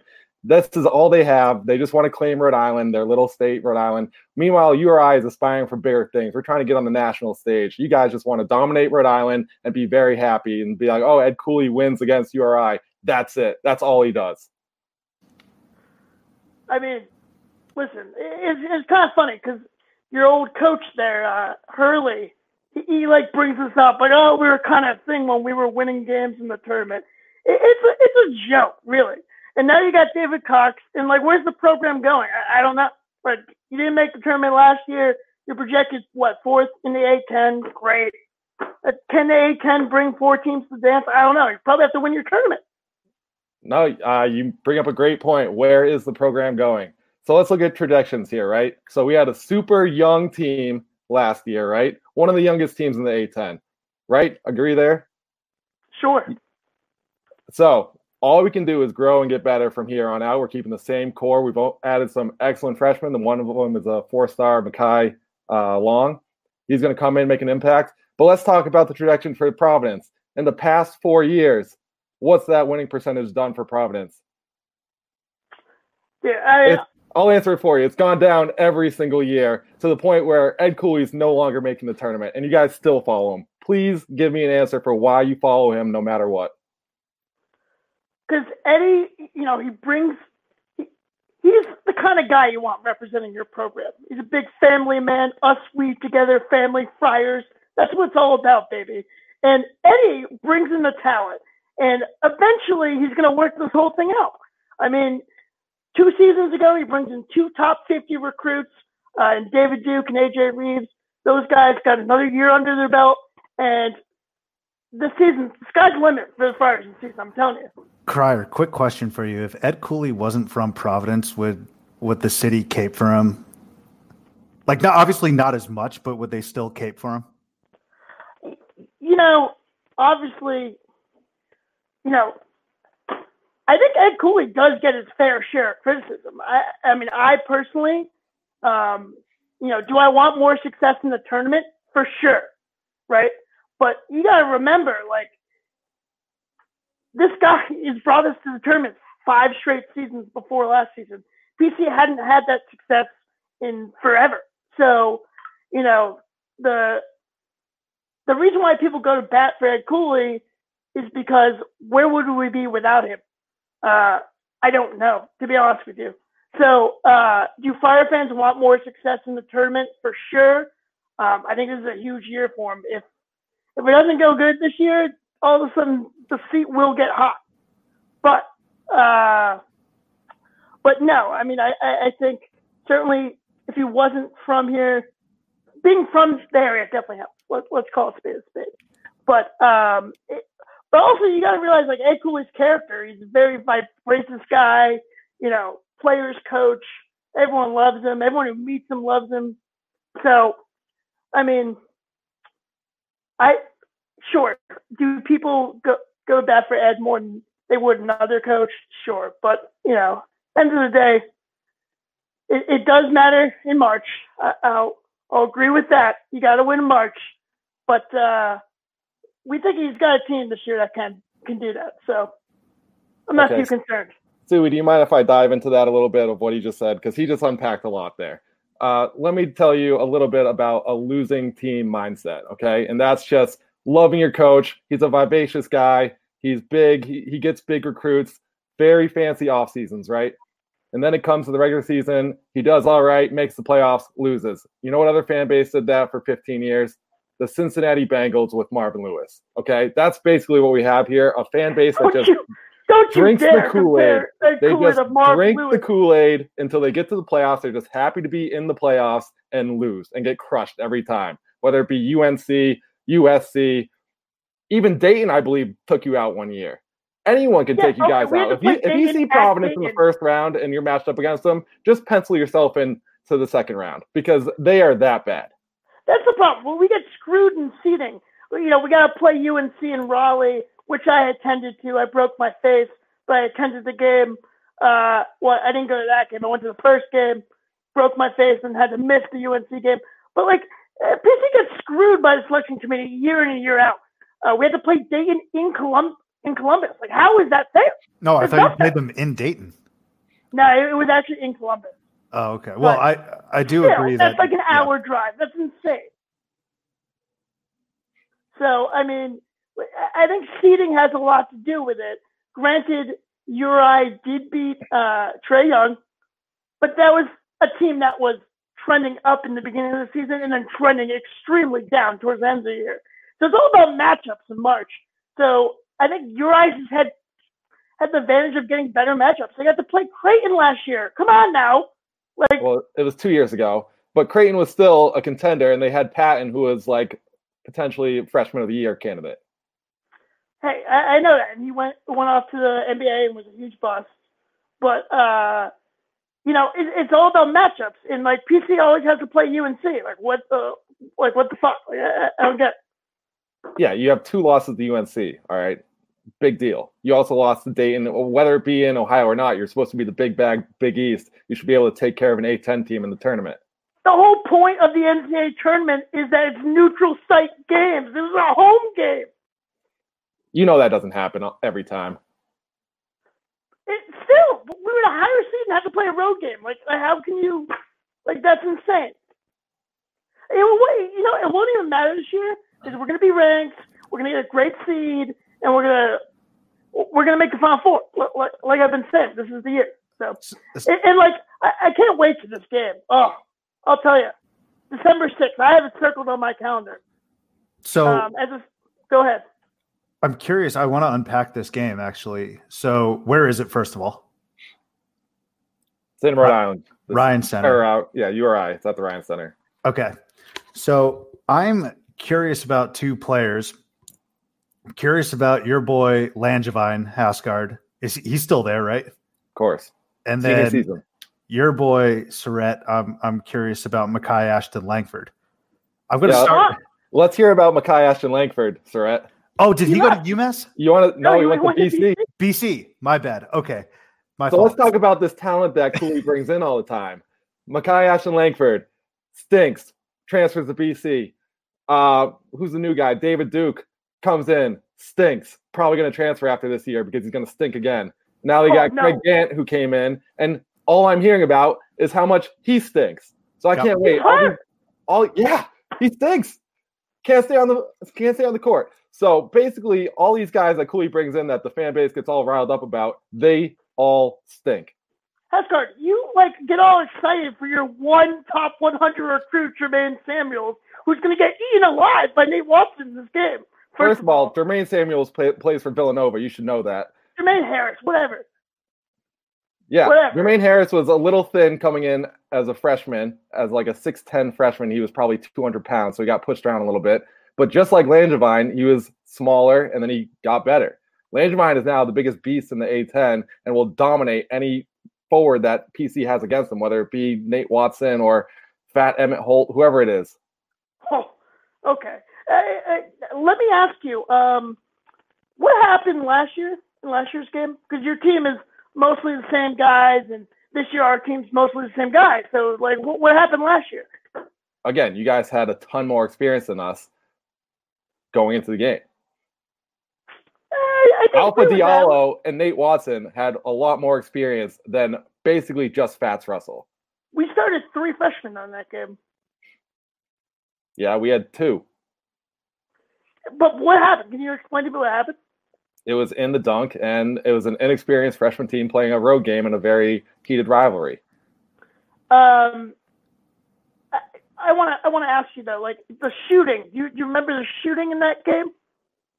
Wasn't good. I don't believe it was good for either team. Neither team got above 60 points. No, it wasn't good for either team. Providence was a terrible shooting team last year, and somehow the Rams outdid them. It was amazing. Fats Russell couldn't hit the bread of a barn, my man. Jesus.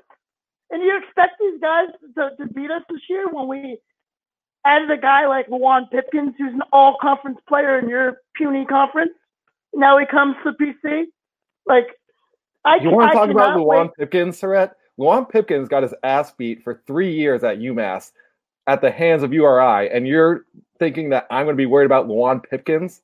You're going to be worried about him when he has talent around him. I think he literally went 0 for 6 against URI, and he led that team every single year.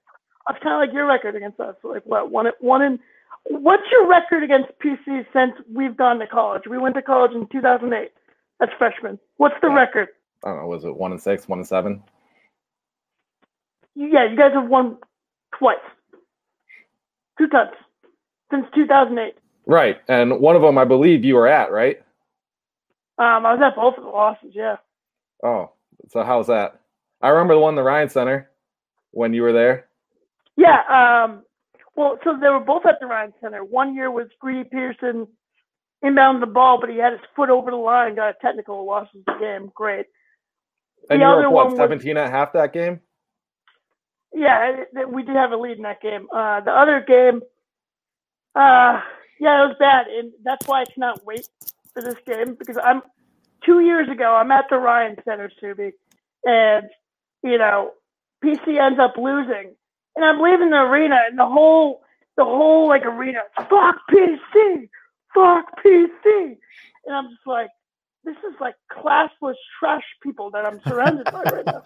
So you know what? I'm not a guy that takes things lightly.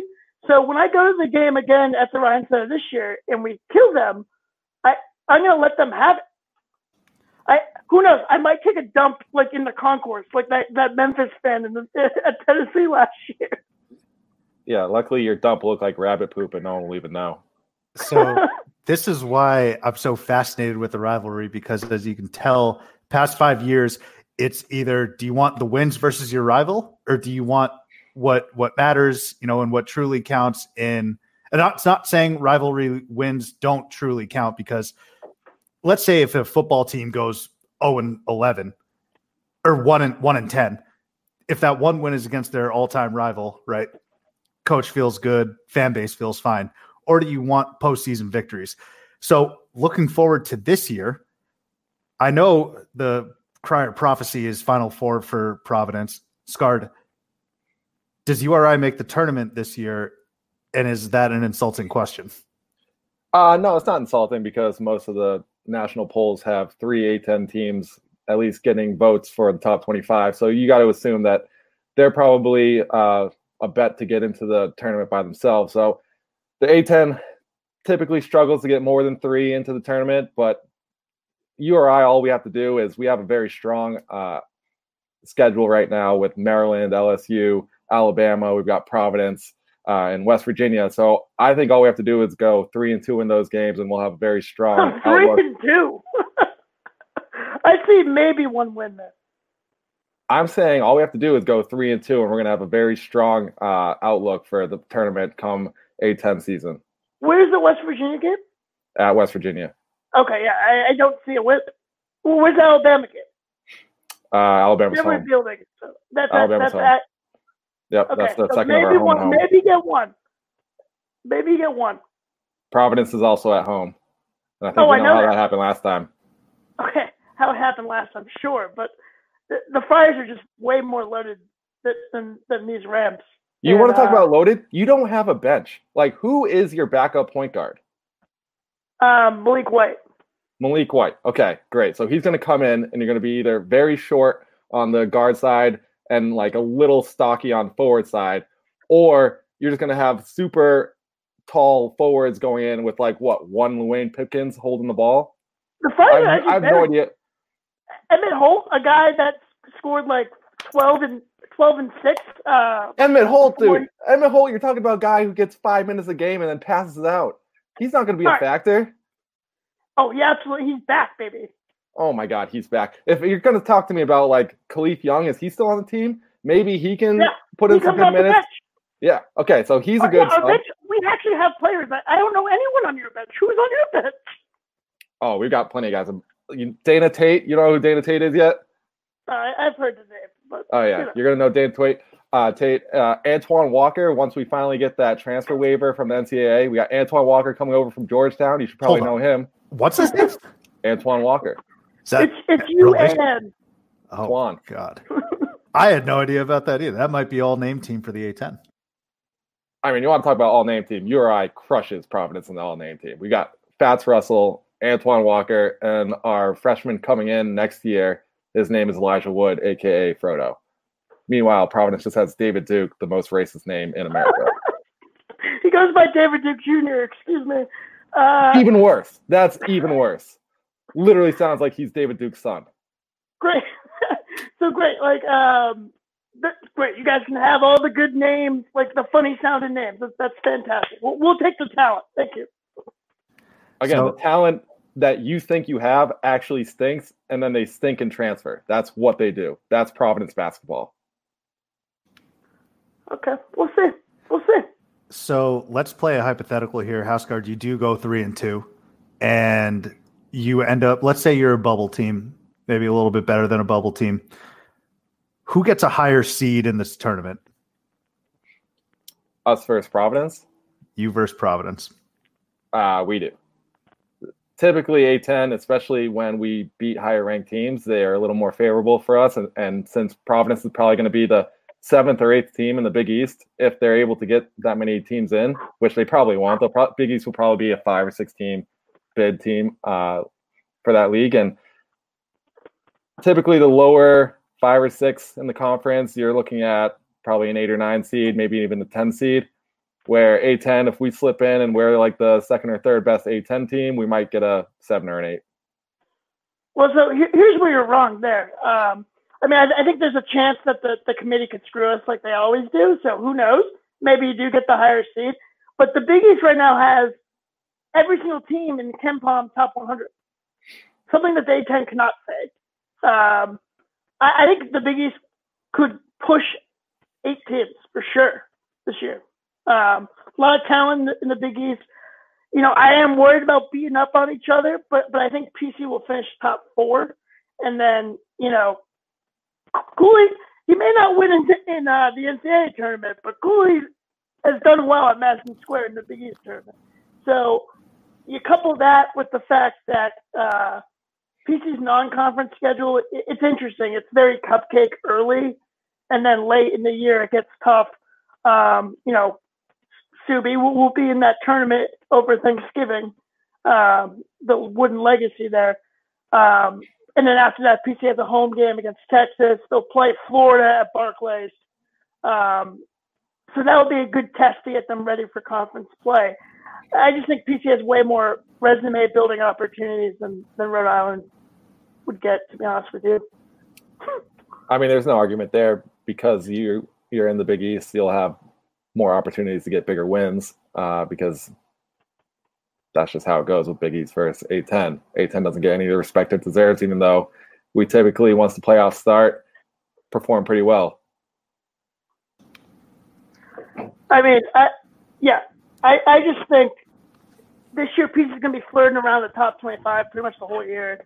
I wouldn't be surprised if they start off 6-0 before they go to that tournament in Anaheim there. I think the Northwestern game terrifies me.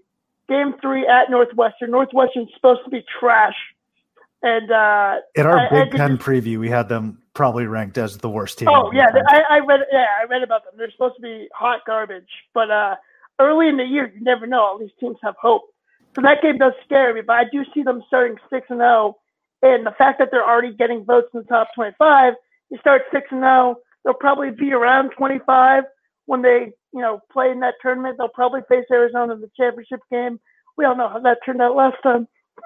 That's true. Hey, man, don't drag me into this. I'm trying to stay as neutral as possible, but if you start talking spicy like that, I'll have to jump in on Houseguard's side. So here's a question that I always like asking bitter rivals, and it's very plausible for a Duke Carolina national title game. But let's say you're proposed with a URI versus Providence title game.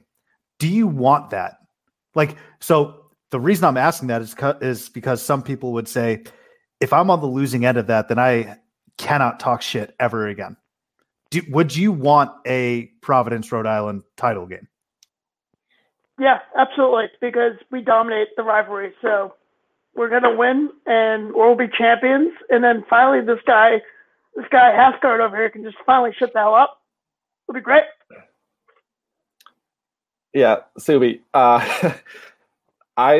This is just unmatched confidence for Providence. I really hope that we do this again in the middle of the season. That way, the Crier will be a little more humbled, probably with some bad losses on his schedule. So no one is more hyped for the season opener than Providence Criers. because they think that, the talent they brought in, they see a 4-star recruit and that he's going to be All-American immediately because Ed Cooley's coaching, even though Ed Cooley is, again, one of the worst postseason coaches in history. I can't emphasize that enough. Has Cox played in the postseason game? Has who? Cox. Yes. Well, he was on the staff with Hurley, so I'd say yes. Staff. Great. I mean, hey, if you want to talk about that, Cooley was on the staff at BC, and they won tournament games. They weren't great, but they won tournament games. You're literally asking if a coach of 1 year has been in the tournament game. Well, Again, this is where I feel like Mindhunter with Holden. Like I'm talking to an insane person. He's talking about 1 year of experience versus Cooley's what's this, his 7th year at Providence? 8th year? It's just nice. 9th year? I'm fine. 9th year, 1 win in March. And he's talking about Cox not having a win after 1 season. I mean, he inherited an absolute dumpster fire. So, gotta give the guy some props. Who did? Cooley or Cox? Oh, yeah. Oh, I worked for the team. It was a nightmare. Oh, this is post Keno Davis, right? Oh, yeah. The Keno Davis era was a nightmare. Players were beating up innocent students for no reason.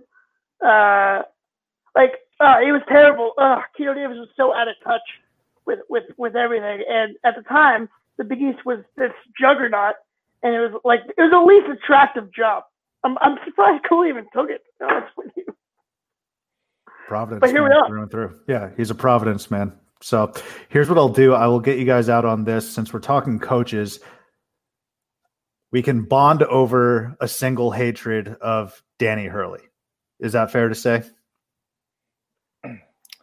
I don't hate him. I think he's an idiot for leaving, but I think he was building up something great at URI, and URI was probably on the trajectory to being a top 25 team every season if he stayed. I'm not saying top 10 team, but he was going to flirt with the top 25 probably as long as he was at URI. And jumping to UConn, I mean, what a mess UConn is. Like, literally just bundles and bundles of violations year after year. There's no doubt within the next 2 or 3 years there's going to be a UConn scandal. Can we agree on that? Hey, possibly, but I'll say this. Didn't we have a bet during the season? I told you, mid-season, that Danny Hurley would leave URI and take the UConn job, and you thought I was taking crazy pills. And what happened? He did exactly that, exactly what the Crier said. I am prophetic. I can see the future. Final Four is coming our way, baby.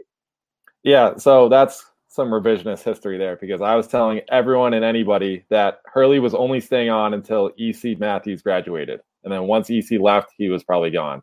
So I don't know where you just came up with that in your head, but we made a bet. You had to pay me. You want me to pull up Venmo? Yes, I would like you to pull up Venmo for that, because there's just no way that happened. Yeah, you paid me like $100. Again, we're just making up bets now. It takes forever to look it up. I'm not going to waste Stubby's time here. But, I mean, afterwards we can go to the tape, and the tape will show you you're wrong. Yeah, well, I told you 1,000 times that Makai Ashton-Langford stunk, and you kept saying that he just needed to develop, and then now he's at BC with his brother, probably stinking it up over there. Yeah, I mean, I was rooting for Makai. He's from Worcester. I grew up in Central Massachusetts. I was rooting for Makai to succeed. He was terrible. What can I say? But back to Hurley. He's such a bitch, dude. I can't stand Hurley. Yeah. Wait. So what was that? I was listening to your podcast, Surratt, Providence Crier podcast. Listen to that on Anchor. I was listening to that segment about Cooley and Hurley, kind of getting into it. Yeah, because at Big East Media Day, Cooley kind of made fun of told UConn that he was asked about UConn joined the Big East, and he said that the Big East gave them new life, it gave their fan base new life, and all this, and which is true. I mean, right? Does UConn want to just stick around in the American for their stupid meddling football team? I don't think so. I think we all agree on that.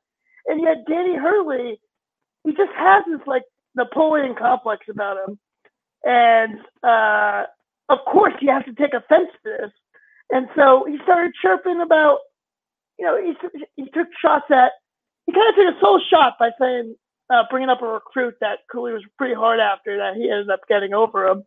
And then he brought up how the URI was the thing in Rhode Island. Whatever. Yeah, I can't stand the guy. They almost came to blows on the sideline once, and bring it back, baby. Like, cannot wait for next year to play UConn twice. I guarantee Cooley and Hurley will get into it again. Mark my words. Yeah, Dan Hurley, literally the worst part about being a fan of URI was his antics on the sidelines. He is just such a schoolgirl on the sidelines, just pouting and whining every time he doesn't get a call. Just be a professional. Don't go out there and do hand motions and gestures and stuff that make you look like a little bitch. Please just be a professional and act like a grown man out there. You'll get more respect from the players. I don't know how he recruits, to be honest, because anyone who watches tape of Hurley on the sidelines thinks he's a madman, and not like an evil genius, because his in-game coaching is normally not very good. He's more of a recruiter, but man, I have no idea how he gets players, because he just whines and whines and whines. And then even when he gets into this argument with Ed Cooley, where you're thinking, okay, maybe he's got some balls on him, then he goes over immediately and starts apologizing and trying to shake Ed's hand. No, if you're going to get in an argument, be a man and just own it. Yeah, at the end of that, he's like, well, I'm not mad. We're good buddies. It's like, are you? I don't think you are. See, I knew there was a common ground somewhere. Yeah, I guess there is. Before I put you guys back into your corners until the middle of the season, where we will surely do this again, any parting words? No, I'm just like super excited for basketball to begin. So you know what? It's an exciting time. I'll let URI have their fun for now. But December 6th, again, circled on my calendar. I'm going to be there, and we're going to get some revenge, and it's going to be sweet. This is what makes it a little different from every other rivalry in the country, is because when we're not playing each other, I'm actually rooting for PC up to the point where we play them, because I want them to be at their peak so we can tear them down when they need to be. And well, you want that peak because it's that RPI rating. Well, yeah, that too. Yeah, there you go. But I believe it's the same for you, though. You want URI to succeed until we play you. That way it's a bigger game. And obviously when it's a bigger game, everyone enjoys it more. It's more trash talk, more money gets thrown down. And, the past few years, PC's been winning. But, again, you can't really argue the facts that URI has been more successful in the past 5 years than PC come the playoffs. That's going to be his trump card until this year. Finally, that will end, and Cooley's going to start rattling off those tournament victories, baby. And then he'll have nothing to say. Providence fans. We won't even have to have him on the podcast because he will literally have nothing to say. Providence fans literally sound like pre-2004 Red Sox fans. They're like, oh, just wait till this year. Just wait till next year. They're going to be champions. Yeah, finally. But you don't have a curse that you're getting over. You just have a bad coach and bad players. That's all you have. Okay. All right. Well, gentlemen, I appreciate you hopping on and shedding some light on this big-time rivalry from the smallest state in the entire country. We will catch you next time. Middle of the season. Let's do this again, yeah? Oh, yeah. Sounds good. Thanks, fellas. Want to thank Justin and Surrett again for coming onto the program, sharing some of their thoughts on the rivalry between PC and URI. Taylor, let's wrap this up with some hugs. Who you got? So usually I try to stick with the conference that we're in to give my hug out. But today we're going to go to a personal hug, a hug that I've given out several times before in person, more than several times. We're going to give my hug to a guy who joins athletes like Derrick Rose and Zion Williamson, who have torn their meniscus. And that is my father, Big Edward P. Damble, who had surgery on his torn meniscus this morning at Fairbanks Memorial Hospital in Fairbanks, Alaska. Hey, man, speedy recovery, Ed. That is something that they all have in common, absolutely. I think every athlete has actually torn their ACL. But I'm just going with the most athletic people that I could think of. And I'm going to bet you in 6 to 8 weeks, Edward P. Damble will be in better physical condition on his comeback train than Zion Williamson will be. Noted. You heard it here. You might be right, man. Shout out, Ed, speedy recovery. I'm actually going to give a personal hug as well to Mike Surrett, who we just had on. We had mentioned it, new podcast he launched called the Providence Crier Podcast right here on Anchor. So get your fix of PCP, Providence Crier Podcast. You can get that with Surratt. So hug for you, Mike Surratt. You're going to enjoy his content during the season. Next up, T, we got the Pac-12, dude, and that's it. And then we're right into the season. Well, and we all, luckily for us, we have some big Pac-12 news to share in terms of our previews about how the conference is going to go. And It's going to make us look a lot less like homers, which I'm super excited about. So take care. Have a great weekend. We will see you next time here on Theater and College Hoops.